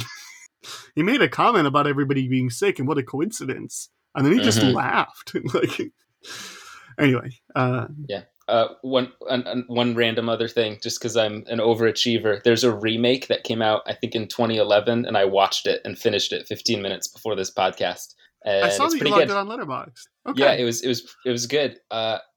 Not quite as good as this. I would say it actually makes me appreciate the original one more. But it's directed by, I'm gonna butcher his name. I think it's like Takashi Miike, I think is how I would say it. Who's a really great director. He also did a movie called 13 Assassins, which is like a loose reimagining of Seven Samurai, which is also 13 Assassins is also a cool movie. Did somebody recommend that to you last month, Robert?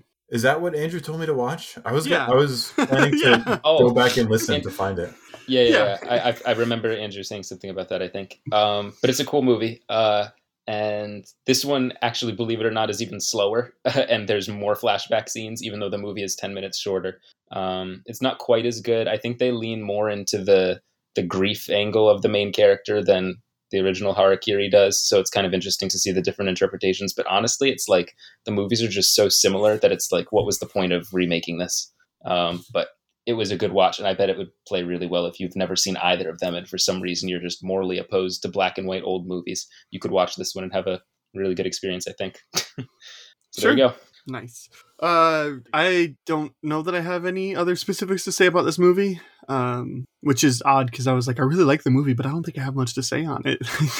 Movie good. Do you have anything, Robert? Movie good. Okay. It's safe to say I think all 3 of us would categorize it as a GOAT. Is that fair? Yeah. That was a very unconfident yeah. Yes. Yes. Yes, absolutely. My whole life people have been telling me that like I don't look happy when I get exciting Christmas presents or something like that. So it's just me. Don't worry. But that's the worst because there's so much pressure. Whoa, exactly what I asked for. Thanks. What a surprise. Yeah, it's either exactly what I asked for. It's like, this isn't what I asked for. Like, So that was about as enthusiastic as you're going to get from me. That's okay. Okay, Robert, where do you have this ranked on your list? Number 9, after Network and before Dead Poets. Solid. I had this significantly lower, which is crazy because I liked it more. I think I like everything a little more than you do, though, just because I'm easy to please. I had it at 18, but I'm going to move it up to 16, which puts it just below Great Escape and Last Temptation. So I also made a list because I knew this was coming. Woo! And I love this. Oh, dedication. I've not seen all of them. How many do you have? 42 or 43, something like that total? Something like 42. that. 42. I've seen 33 of them, and I ranked it at number 11, right underneath The Sting and right above Arsenic and Old Lace. I love that. I gotta go check out this list later. It's private, but I can public it and send it to you. Yeah, or screenshot. Arsenic and Old Lace is too low. Aaron, where do you have Arsenic? Here's the thing. This is a great list. My lowest movie on here is still a 7 out of 10. Like I really like all these movies that I've seen. My lowest movie out of here is a 2. What is it? 8.5. 8. That was going to be my guess. I remember you all were not into that. Yep, and it's still a punchline. Yeah, no, I have Arsenic and Old Lace at 5. I have it at 2. Yep. Although I might want to bump it up to 4 because I'll be standing outside Barnes and Noble at midnight on October 31st, or whenever Barnes and Noble opens for their next sale, ready to buy the Criterion edition. I think the sale. Everyone's going to be like, "Why is that guy smiling?" I think the sale is in November because it's it's like Black Friday, so it's like all November. So just wait a day. Okay. Which is also great because Infernal Affairs and The Power of the Dog and WALL-E all also come out in November, and Sound of Metal comes out. I think comes out this like very soon, like now. So that's going to be my shopping list for November. Anyway, that's wait one day and get it for half off. Yeah, I was like, I'll wait until midnight, but then I was like, no, Barnes & Noble doesn't open at midnight. I don't know what I'm talking about. Hey, they might. Maybe somebody listening to this podcast is like, maybe if we opened at midnight. Anyway, because they're looking at my IP address because I gave it out, they know where I live, and they can open my local Barnes & Noble. Absolutely. Yeah. Can you imagine Barnes & Noble midnight releases for movies, not even for books? Yeah. like because wasn't that a big thing for like the last couple of Harry Potter books? Like lots of lots of bookstores. I don't know that we've had anything like that since, although I'm sure when the next Game of Thrones book comes out, there will be like everyone will be downloading it on their Kindles. Or receiving it from Amazon. You know? Right. Or people don't care anymore because it'll be 40 years from now. We'll see. 120-year-old George R. R. Martin releases the word. Amazing. Yeah. I actually saw the Arsenic and Old Lace Criterion release on Amazon. Has 2 reviews for it right now. One of them is a 5-star and one of them is 1-star because the 5-star is like, this movie's incredible, you should check it out. And the 1-star is like, I really like this movie, but this is an absurd amount to pay for an old movie. Like, I get that it's Criterion, but you know, like this is still, I don't want to pay $28 for an old movie. And it's like, well, then don't buy it. Like, enjoy not having Arsenic and Old Lace on Blu-ray with like great features like that are sourced from great people in the industry. Like, you know. Okay, after this podcast, you get what you pay for. After this podcast recording, the 3 of us are going to have a talent meeting. I'm going to represent the 2 of you, and you're going to do a podcast where you do voice work the entire time. Oh yeah, different movie people. Oh, love it. Yep. I love it. New podcast coming to the studio soon. Nice. On the next Goats, we will be talking about Night of the Living Dead because it's spooky season. Spoopy. Spoopy? Okay. Jake will be joining us to talk about Night of the Living Dead, so that should be a lot of fun. Next week, we'll talk about next week later, actually. I don't know why I'm trying to do that now. Probably because I looked at the bottom to make sure that Jake was next week. Anyway, ready to talk about the B plot? I'm sorry? Yeah. Are you ready to talk about the B plot? Oh, yes. Robert said, "Pardon." If I Excuse had me, sir. just a little better diction and a little less saliva constantly forming in my mouth, I would be 10 times better the podcaster that I am. But unfortunately, that's not the way. And my brain works faster than my mouth can talk, which is problems in many ways. So, yeah. Foster sent in this question a while ago that says, if you could make every Never heard person of in the world watch 5 movies, which and why? Foster, since it's your question, you can kick us off. Do we all have 5? Like just 5? Yes.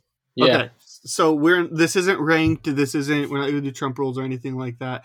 If you want to, you can explain kind of why you picked certain ones, or like why you're like, hey, maybe this list isn't quite whatever. If you want to, before your first pick. But Foster, why don't you kick us off with your first movie? We're going one by one. Yep, we'll do one Okay. each. Yep, and then Got we'll it. keep going. Okay. Just say Peter Rabbit 2, The Runaway, and no explanation. Okay. Okay. So my theme here, with my own question. By the way, the B plot should be renamed "Questions Foster Sent in a Big List" 2 months ago, because that's all it's been. Every time I listen to this, I'm like, wow. Other people I'm the send worst. questions, please. Other people sent them in, but there was a lot of TV questions, and we're not going to do the TV questions on the non-TV episodes. Yeah. And I love the Okay. nostalgia casts for the fantasy cast for the nostalgia picks. So My theme, I took like I was thinking like, if I'm really able to get everyone in the world to watch movies, I needed to be like, have some purpose. I can't just be like, Step Brothers is a fun movie. You could.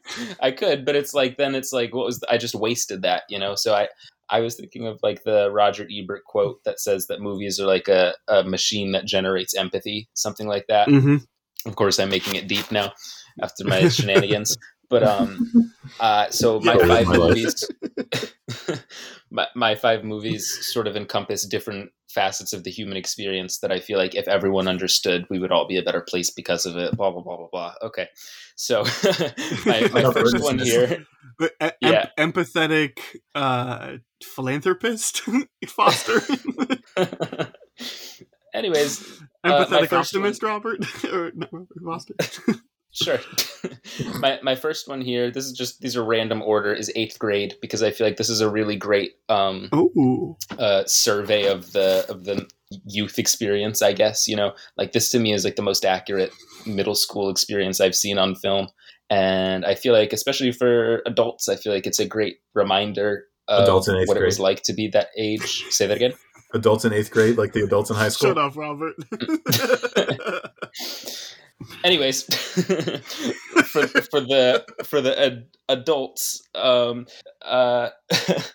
for the adults among us, not Robert, who 8th grade would be a great reminder of what it was like to be in middle school, and also for the young people, it would be a way to feel seen, I think. And I think if everyone were to watch this movie, they'd have a little bit of a better understanding and more sympathy, as opposed to just, oh yeah, the generation that's all on their phones, because it's a lot deeper than that. So another impression for you for the podcast. So take notes.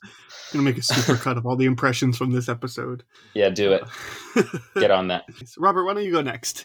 I had a similar mindset to Foster, except I found myself, I found it to be even more difficult because I couldn't stop thinking about like people in third world countries who have it worse than me, and like they're not going to relate to some of the same problems that I'm going to relate to.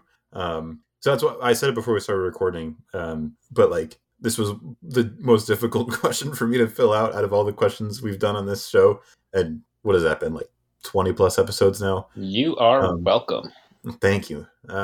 So I started with The Prisoner of Azkaban. Nick, no, just kidding. I started with. Gotta get him in there somewhere. No, Nice. I started with Calvary, Nice. which I've absolutely loved since the first time I've seen it. For the first time I saw it, Brendan Gleeson film with the lesser known McDonough brother directing it, John Michael. It's basically a movie about human empathy and valuing everybody for who they are, no matter how like evil, no matter how hurt, no matter, just like no matter what. You can be on any spectrum of any type of person, and you deserve to be valued. You deserve to be listened to. You deserve to be forgiven. That's the main theme, is forgiveness. You deserve that just because you're a person. And especially these days, I think that is a very important thing for everyone to remember, no matter status in life, no matter where you live, or no matter if you're a uncontacted tribe in the middle of the Amazon and never watched a movie. That's still like something to keep in mind. Similar to you two, my list revolves movies I think say something about humanity, or at least make us think about humanity, or what it means to be a human, or what it means to be a person, or a specific role. So I tried also to pick movies that aren't the most well known. Like, I feel like people that listen to this podcast will have heard of these 5 movies, probably seen most of them. But like, I wasn't going to throw Schindler's List out of here, even though Schindler's List like really belongs on a list like this. So also worth mentioning. So I will start. Also, I'm going to try not to have any of the things that you guys have on there. So if you say something, I'm going to have to replace them really quick. So I'm going to go ahead and just get it out of the way. The very first movie I thought about was About Time. Just because there were certain Robert, have you seen this movie? Once or twice. Okay. There were certain movies I knew you guys were going to pick that I didn't put on the list. So yeah, that was one of them. Yeah, I'm really only worried about one of them at this point. And I know what it is. I'll take that. Do you? Okay. I'm sure. That'll be my second. So mysterious. About Time is one of those. It just has something for everybody. Because whether you're a child or a parent or a lover or somebody who can time travel, it has something for everybody.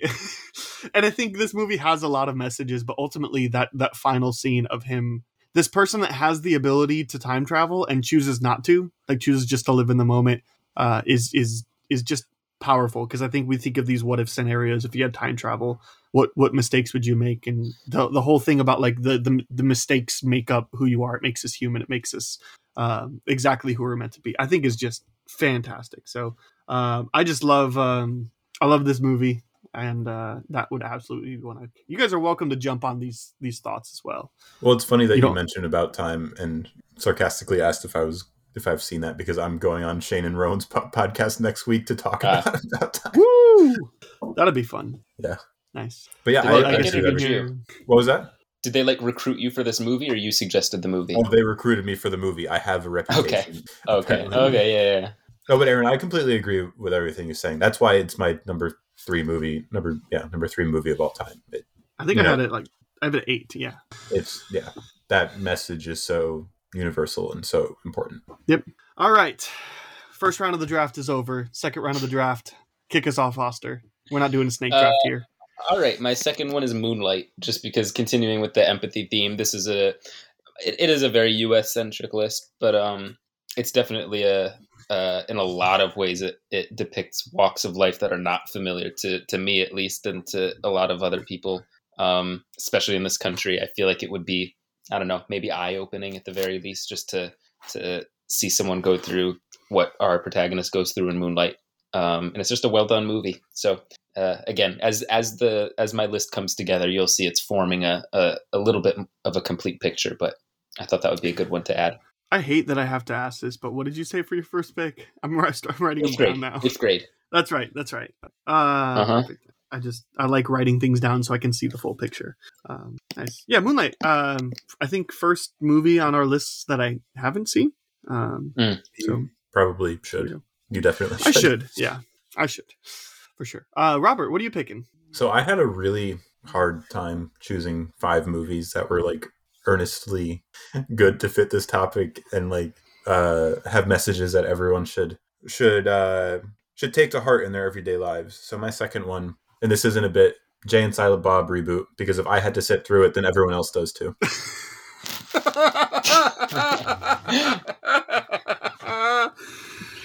Oh, amazing. Yeah, that movie's garbage. Yeah. Yep. Jeez.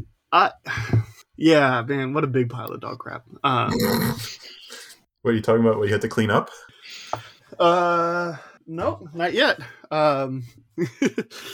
For my second round pick, I'm gonna take the one that I think is most likely to be on one of your lists. I put Mass. Yeah, that's Yep. the one that I knew was going to Trump. be on there. We're not playing Trump rules. No, I know. I was curious. I was like, I could see it being 3 or 4 different things that Robert has in mind. Probably safe bet saying Mass, but Mass it's one of those movies that is just like stuck with me, and obviously for obvious reasons. But similar to, I think the main reason I picked that is because this movie is so. Well, I when I referred to you earlier, I said empathetic. I meant apathetic when we were talking about how you were like describing your list, Foster. I meant to say apathetic. So this movie like is a great portrayal of empathy and of trying to come together to understand people who have very different experiences coming together, and understanding the context of what was going around. I think again, kind of like Harakiri's point of the films that, or of kind of getting the context for why the son-in-law comes to the place in the first place and what he's trying to achieve. And again, from my experience looking at him the first time and being like, yeah, I don't know that they did anything wrong, but the more context you get, it's like, obviously that's not the outcome that should have happened. Especially, we didn't even mention the brutality of that scene, but gosh, that was rough to watch.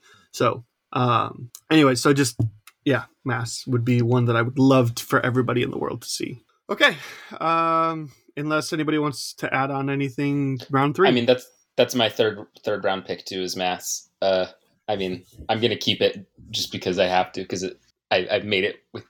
It's like the centerpiece of my whole list, because it's literally a movie about empathy. So I'll just talk a little bit about it and say that like my list is more so about human experience than it is about any particular messages. It's just about trying to see other people as people, no matter how hard that may be or how different their walk of life may be from yours. And I don't know, I don't think there's a better representation of that than Mass, which I'm like still even hesitant to say what the movie's about, just in case people still don't know, because it's just such a great experience to watch it.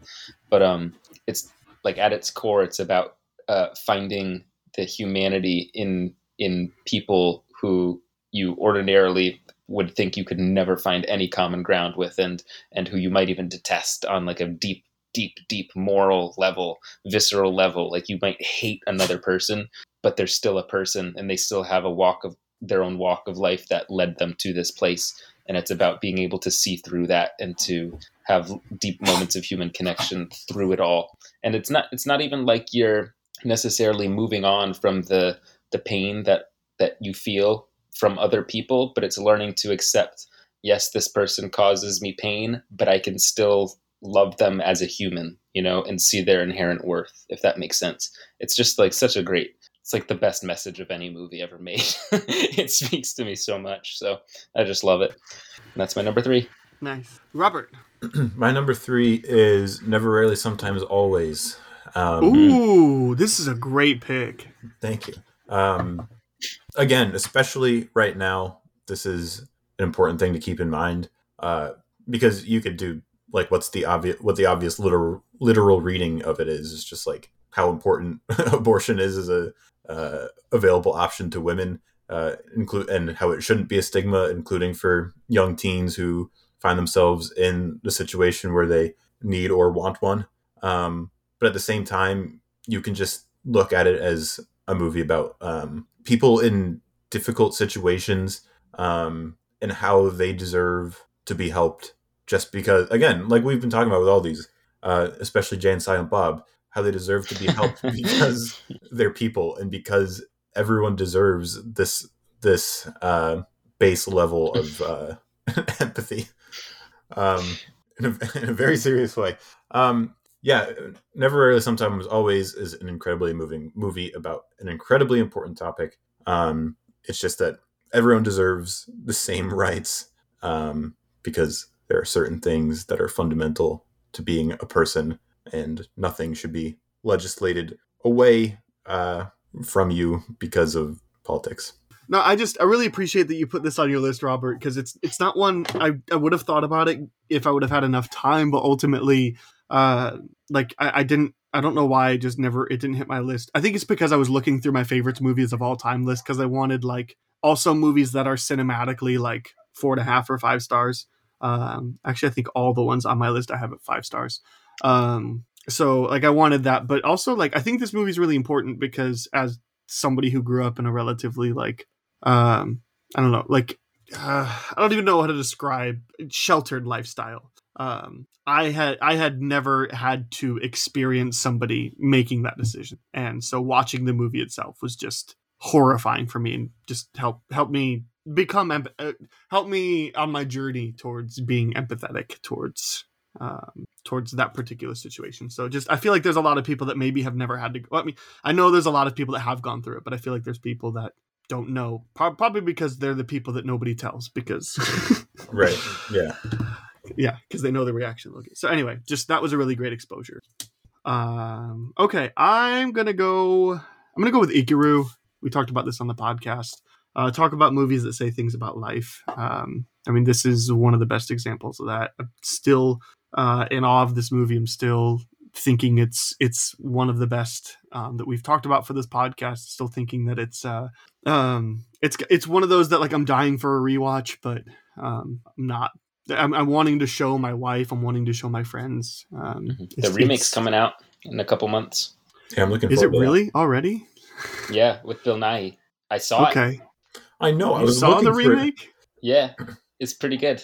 Okay. I was recently looking through Sif Pop Writers like movie rankings for the year to see what I've missed out on, and I saw that on your list. And I got so excited because I thought it was out, and then I was like, it doesn't come out for another couple months. It's like great. This Typical was when Foster thing. Yeah. They did the Sundance virtual thing, so you could have seen it too. And I think I paid like $10 or something to see it early, and it's what's cool about it is that it's actually got its own style. It's like a British man with a bowler hat and an umbrella in the 1950s or whatever, like old Hollywood style. And so it's like it's really its own thing, even though the story is identical.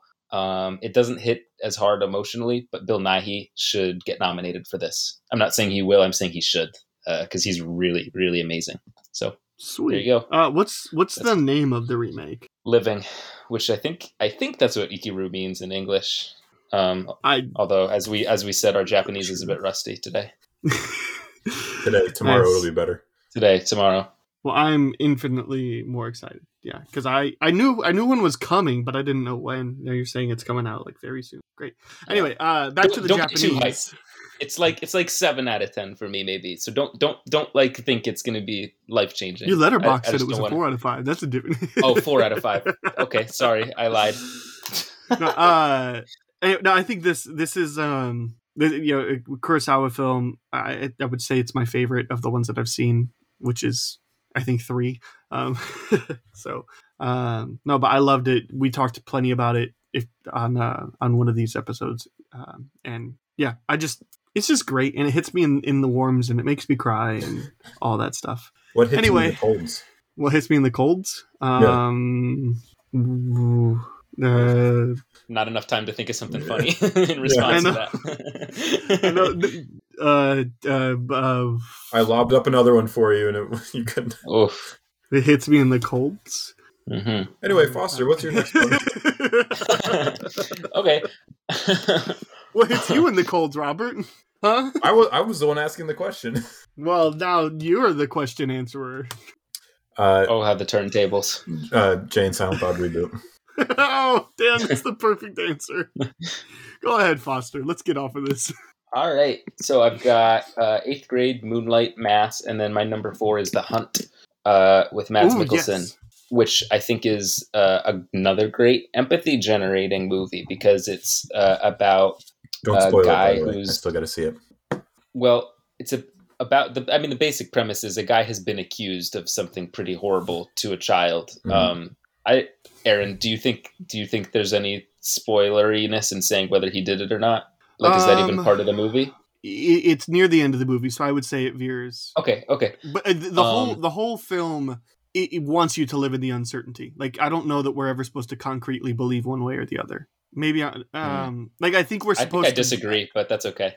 Well, I definitely know the way I think, and I feel like there's a scene that means that. No, never mind. It does. You're right. There's a different ambiguity about the ending. But yes, it is. Yeah. Okay. I don't. Well, I think it would be a spoiler to say whether or not he did.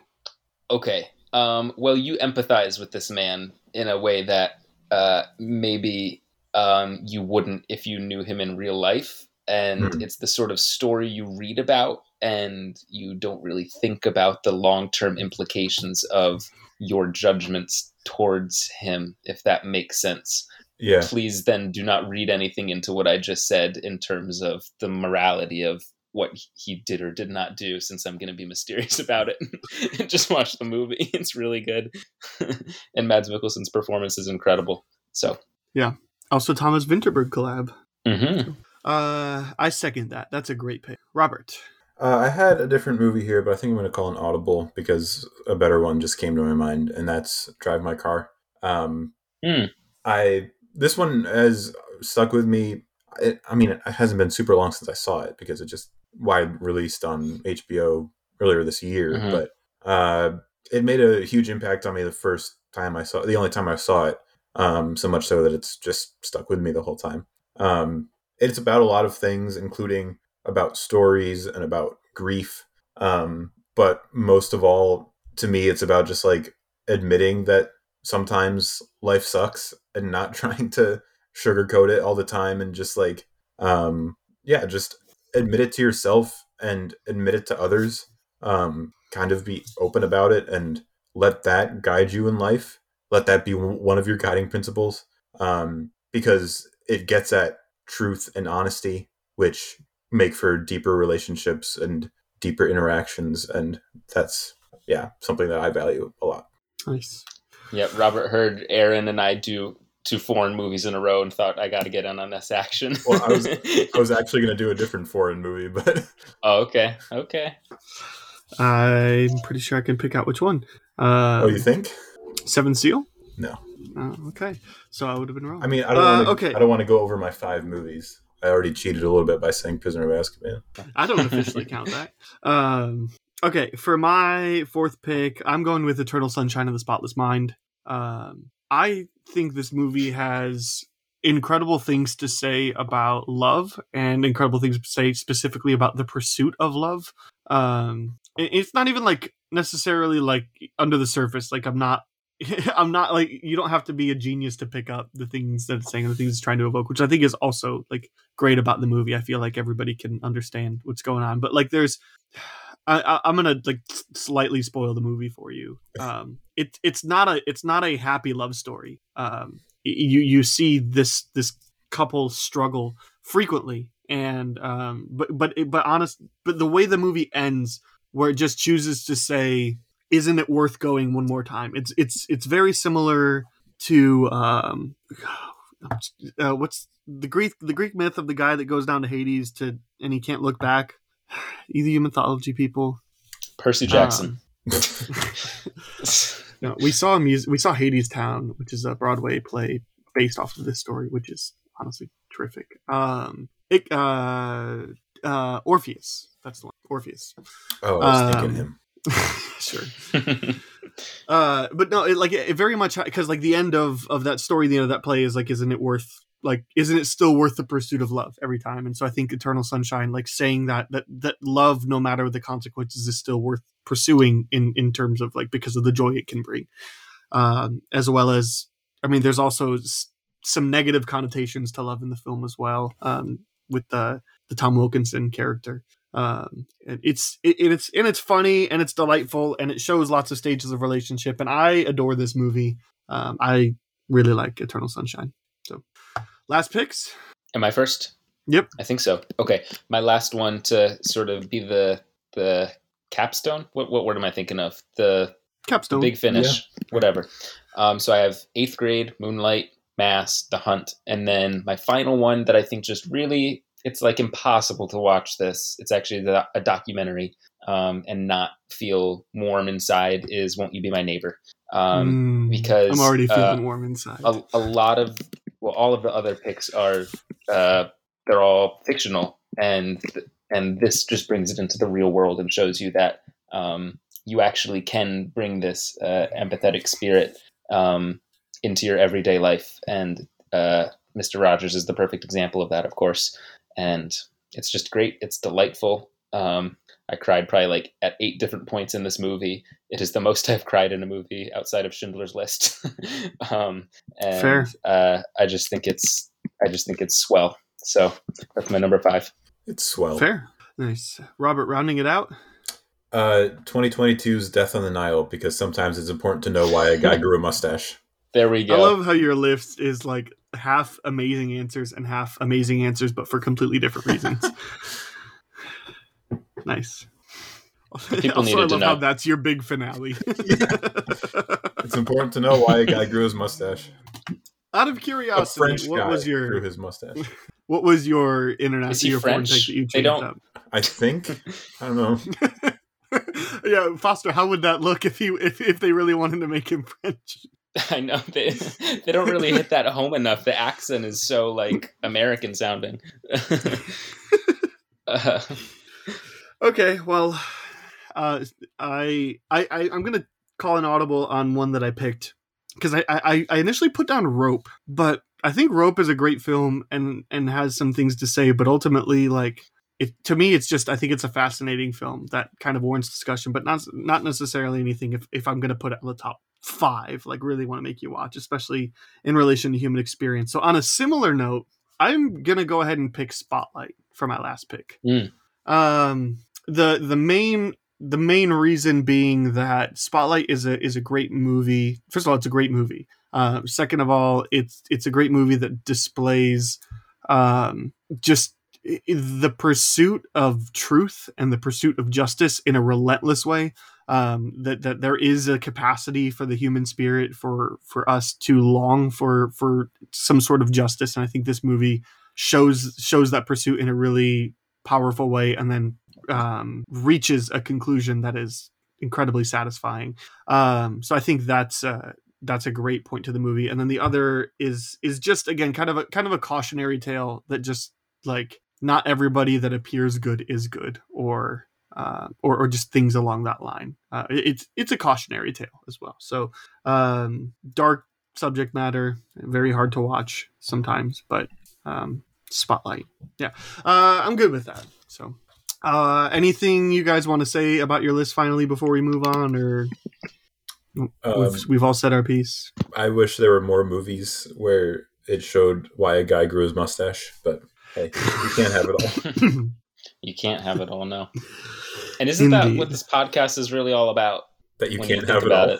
Yeah, not enough mustaches to satisfy the masses. Oh man, That's what I Yeah, always say, like- at least.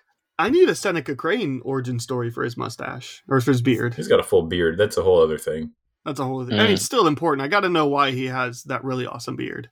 Well, I'll So- let Susanna Collins know. Yeah, maybe in the Got Hunger on Games speed prequel dial. they'll This discuss is it. 2005, apparently. Yep, 2005, where the Hunger Games hasn't even been published yet. Has it? I don't think so, right? I don't know. Anyway, fact checking. Hunger Games books. There is the prequel 2008. that's coming Let's out. go. 2008. Well, there's Haha. still room in the prequel movie that they're filming. So Well, and if you were to speed dial Suzanne Collins in 2005, she would have definitely been able to just write it into the first book. she sure could have. Well, let's do the spin-off then. What's Robert, we're going to start with you. What's that one thing in any area of pop culture that you're really dying to tell everybody to check out or to stay away from? I already bashed Don't Worry Darling a bit, so I was planning on doing that, but I guess Didn't your wife like it? Isn't that what you said? This whole podcast is you just like take that. What he did like.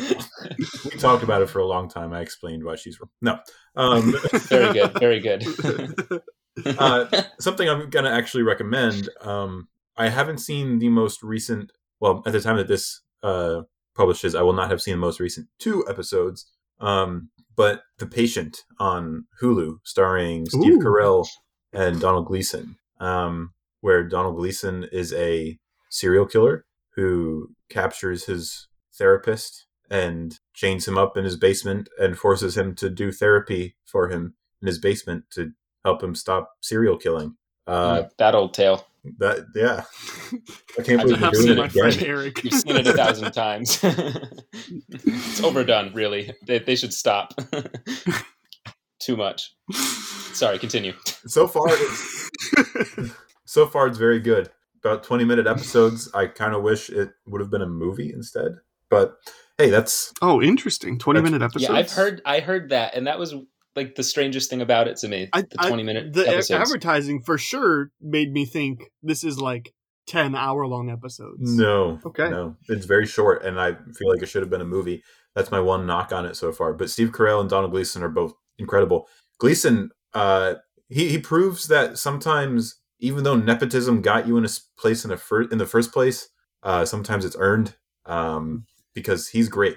Like, he just has a different default face for every role. Like, Tim in About Time is different from this character, is different from Star Wars, is different from Ex Machina. You know, like, yeah. I just did his Star Wars face for everyone else who's not on this call. So your new podcast is going to have to be visual as well, so you can do the faces. I'm amusing myself and no one else. That's okay. That's how it is most You're of the time. amusing anyways. us too. Okay. I love this. Well, You're getting a different side of me today. I like this side of Foster.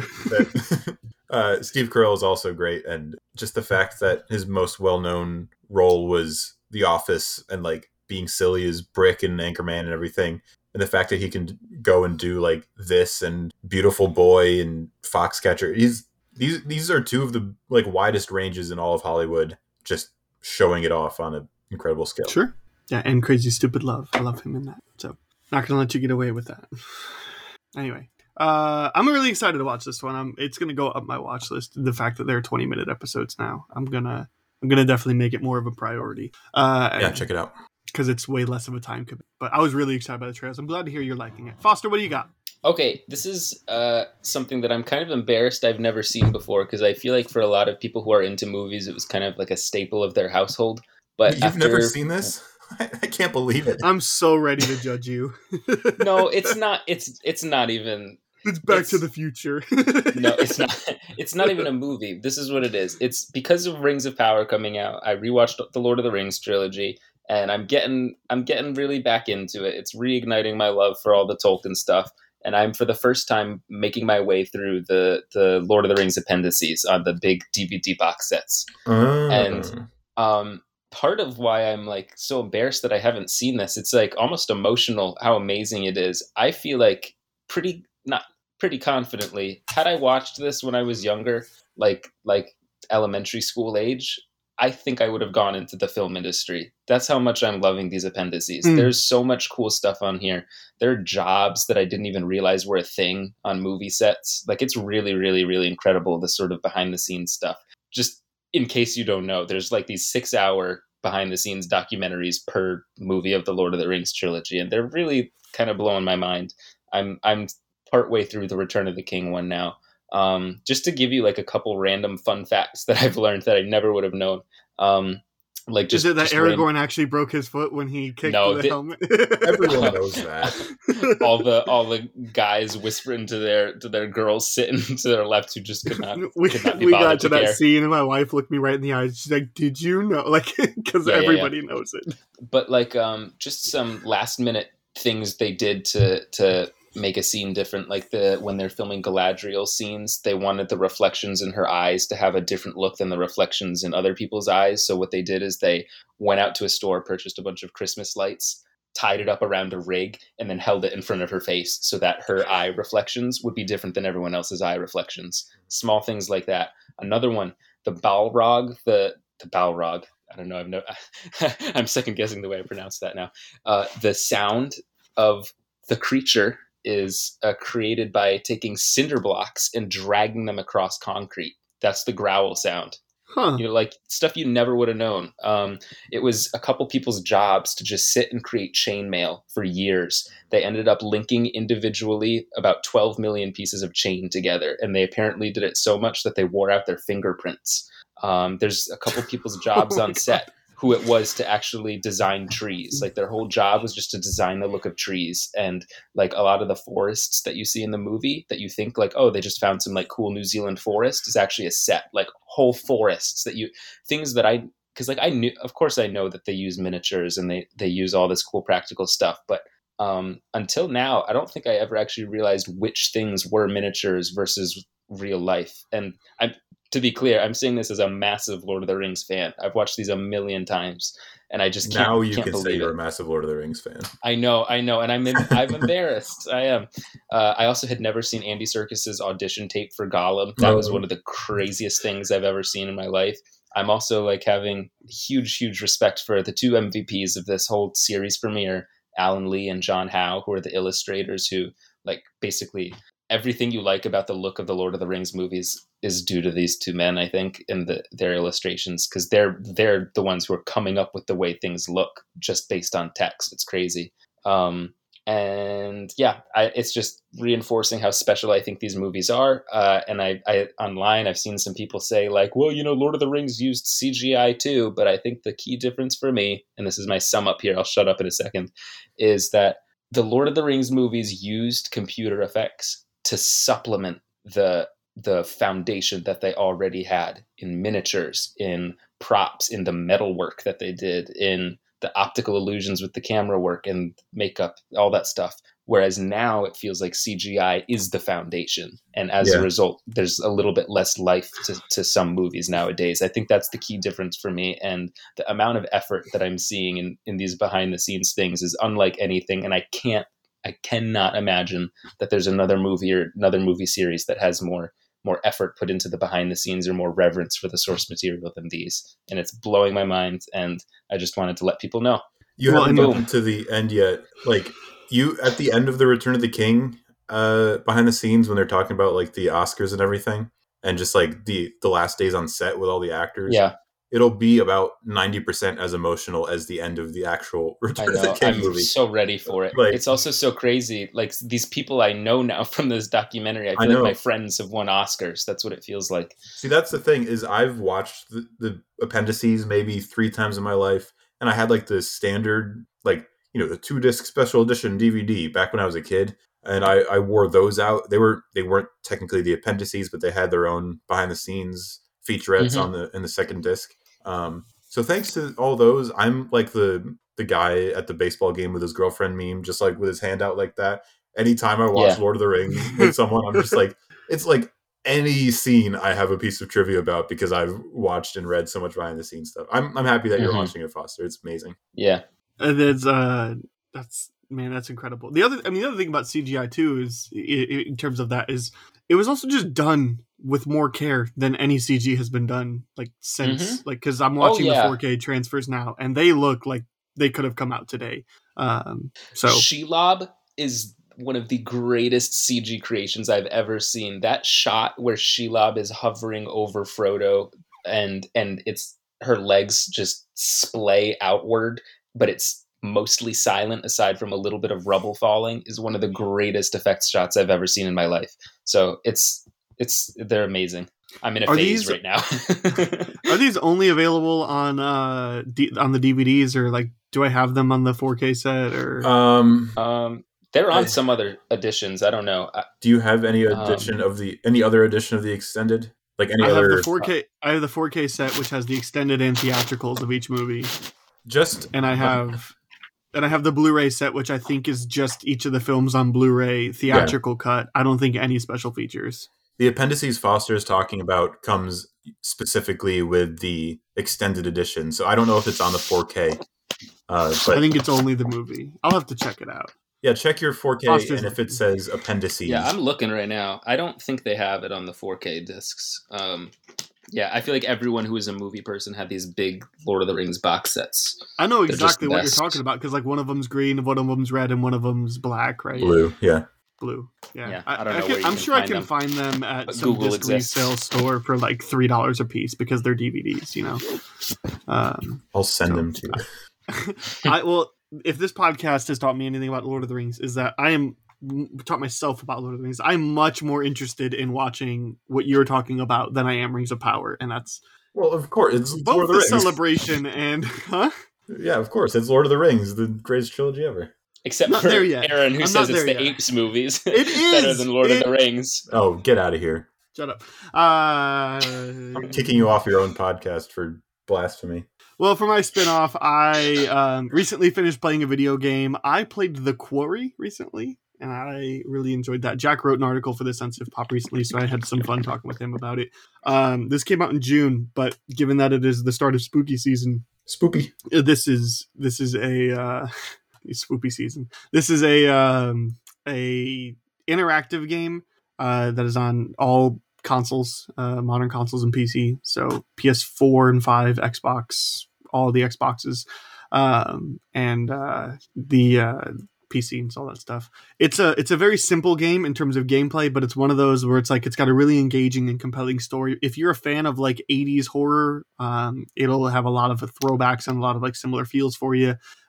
Certainly worth like playing for the Easter eggs in that way for you. I'm sure there's tons that I missed, but like it just kind of had that aesthetic and feel of like you can tell that they're big fans of like Friday the 13th and Halloween and some of that other stuff. There were some Easter eggs that I definitely noticed. I'm like, oh, I get that. That's fun. But yeah, this is it's kind of a choose your own adventure thing. So every single character's fate, whether they live or die, is in your hands, and you can choose to play it however you would like. But it's a really compelling, about 10-hour story. So I really enjoyed it. That's my Foster. I think you'd have a good time with it. Oh, I'm not a video game person, not for lack of interest. I just do not have the time for another hobby. And that's why I was like, I don't think you are, but I was just like, I don't think this game requires a ton to run, and it gives about a 10-hour experience, and especially like I feel like you could do it on pretty much any laptop because it's like you don't actually have controls. It's like select one or two option, like that's what you have to do. Sometimes there's some walking and exploration. It's also they do motion capture for like some really like well-known actors and actresses. Like one of them is Justice Smith from Detective Pikachu, among some other things. He's one of the main characters. Was he in Fallen Kingdom? Yes, that was the other thing. I never remember the other thing. And then Brenda Song from The Sweet Life of Zack and Cody is one of the characters here. And David Arquette plays the camp counselor. Yep. So I don't know the guy's name, but he's like the best friend from My Name Is Earl, like heavy set hickish kind of guy. He's got a role. He plays a lot of the hick roles. Anyway. I'm sure he would love that description. Heavy set hickish kind of guy. Yeah. You haven't mentioned like the biggest name. Skylar Gazondo. I can't tell if you're being serious or if this is going to be a joke. Skylar Gazondo's in there for. He was in my playthrough for not that long. Gotcha. I accidentally killed him pretty much as soon as I could. Right. Because again, like much of an impression. No, I wanted to like him, but I had this choice where I guess I'll spoil one of the. I had this choice where I could have him swim across a lake or stay on this island, and I was like, all right, we'll go ahead and swim across the lake and help out the others. And he gets to the other side of the dock, and this monster just eats him. I was like, okay, fine, bye. So anyway, I had a good time playing that. I'm excited for replays. I'm just not excited. Like I'm kind of a completionist, so I want to get. There's like certain achievements for all the endings. Like one of them is like only this character can survive. One of them is like everybody has to survive. One of them is everybody has to die. And like I want to know all those outcomes. I want to see how they play out when you kill everybody, or when you let everybody live. But you can't like skip any of the in between. So you have to do a full 10-hour playthrough each time. And I'm not here for that. That's the kind of stuff I don't have the time for. But that'll do it. So remember, you can follow Robert and Foster over at Letterboxd. You can also follow Robert at Twitter, and then other stuff. You could also do it for Foster, but he didn't seem to advertise that because I've privated it because I don't want my students to stalk me. Oh, that makes sense. That's the real answer. That's fair. What if I was just like, to this? I get not advertising Twitter because it's a cesspool. But it's. I mean, you can follow me on there. I'll accept you, and we can be friends. That's okay. So you can also follow me on Twitter, Letterboxd at Schweigcastle. Quick reminder: Studio DNA or Civ Pop Writers Room is part of the Studio DNA network. That's the right order. You can check out other great shows at StudioDNA.media or by searching Studio DNA in your podcast player. And if you want to write for CivPop.com or you want to get in contact with the show, maybe send us a question to explore during the B plot, or a million questions to explore during B plot. Fine, I'll add them to a queue. Then you can email writersroom at CivPop.com. And please don't forget to leave us a review on Apple Podcasts if you're listening over that direction. Next week, we'll be talking. It's a nostalgia week, so I have Heath and Nash joining me. We'll be talking about Rookie of the Year and Little Big League. That should be a lot of fun. Childhood baseball nostalgia. I saw Little Big League a million times, and right? Yeah, Perfect. I haven't watched it since. I saw it like right at the start of COVID. I think I was I was just in a mood to watch it. I was like, I'm sure I'll cover it on the podcast at some point, but I want to watch this, and I did. So talking about those two next week, and then next month, come back. Robert and I will be joined by Jake to talk about Night of the Living Dead. Maybe we'll get Unhinged Jake next week. That'd be a lot of fun. So first we'll have Unhinged Foster, then we'll have Unhinged Jake. I'd like to see what Unhinged Shane looks like. Have you seen Unhinged Jake? Is that a thing he does? No. Oh, okay. But I'm interested. Okay, so, I'm waiting. I'm ready, Jake. I saw Unhinged Foster one specific time when he nerfed my podcast bracket. And Shane. It's my proudest achievement. Unbelievable. And Shane, yeah. Well, this seems to be targeted towards me. Well, you're the one who's here right now. I know, and it's my number 1 too, that one. So I was happy with how that podcast went. I'll just say that. I'm happy with the outcome too. Sure, sports ball. Fantasy sports ball. We were talking about movies. Oh, I thought, weren't you guys in like a fantasy basketball league together? No, Robert did this A24 bracket thing on his podcast. So same thing. I listened to that too. I am in a fantasy Aaron sports is just holding his head in shame. I'm just like, I listened to it. Why do I not pick up on it? Anyway, thanks for hanging out, guys. I had a lot of fun. Yeah, I'll get back to the writer's room now.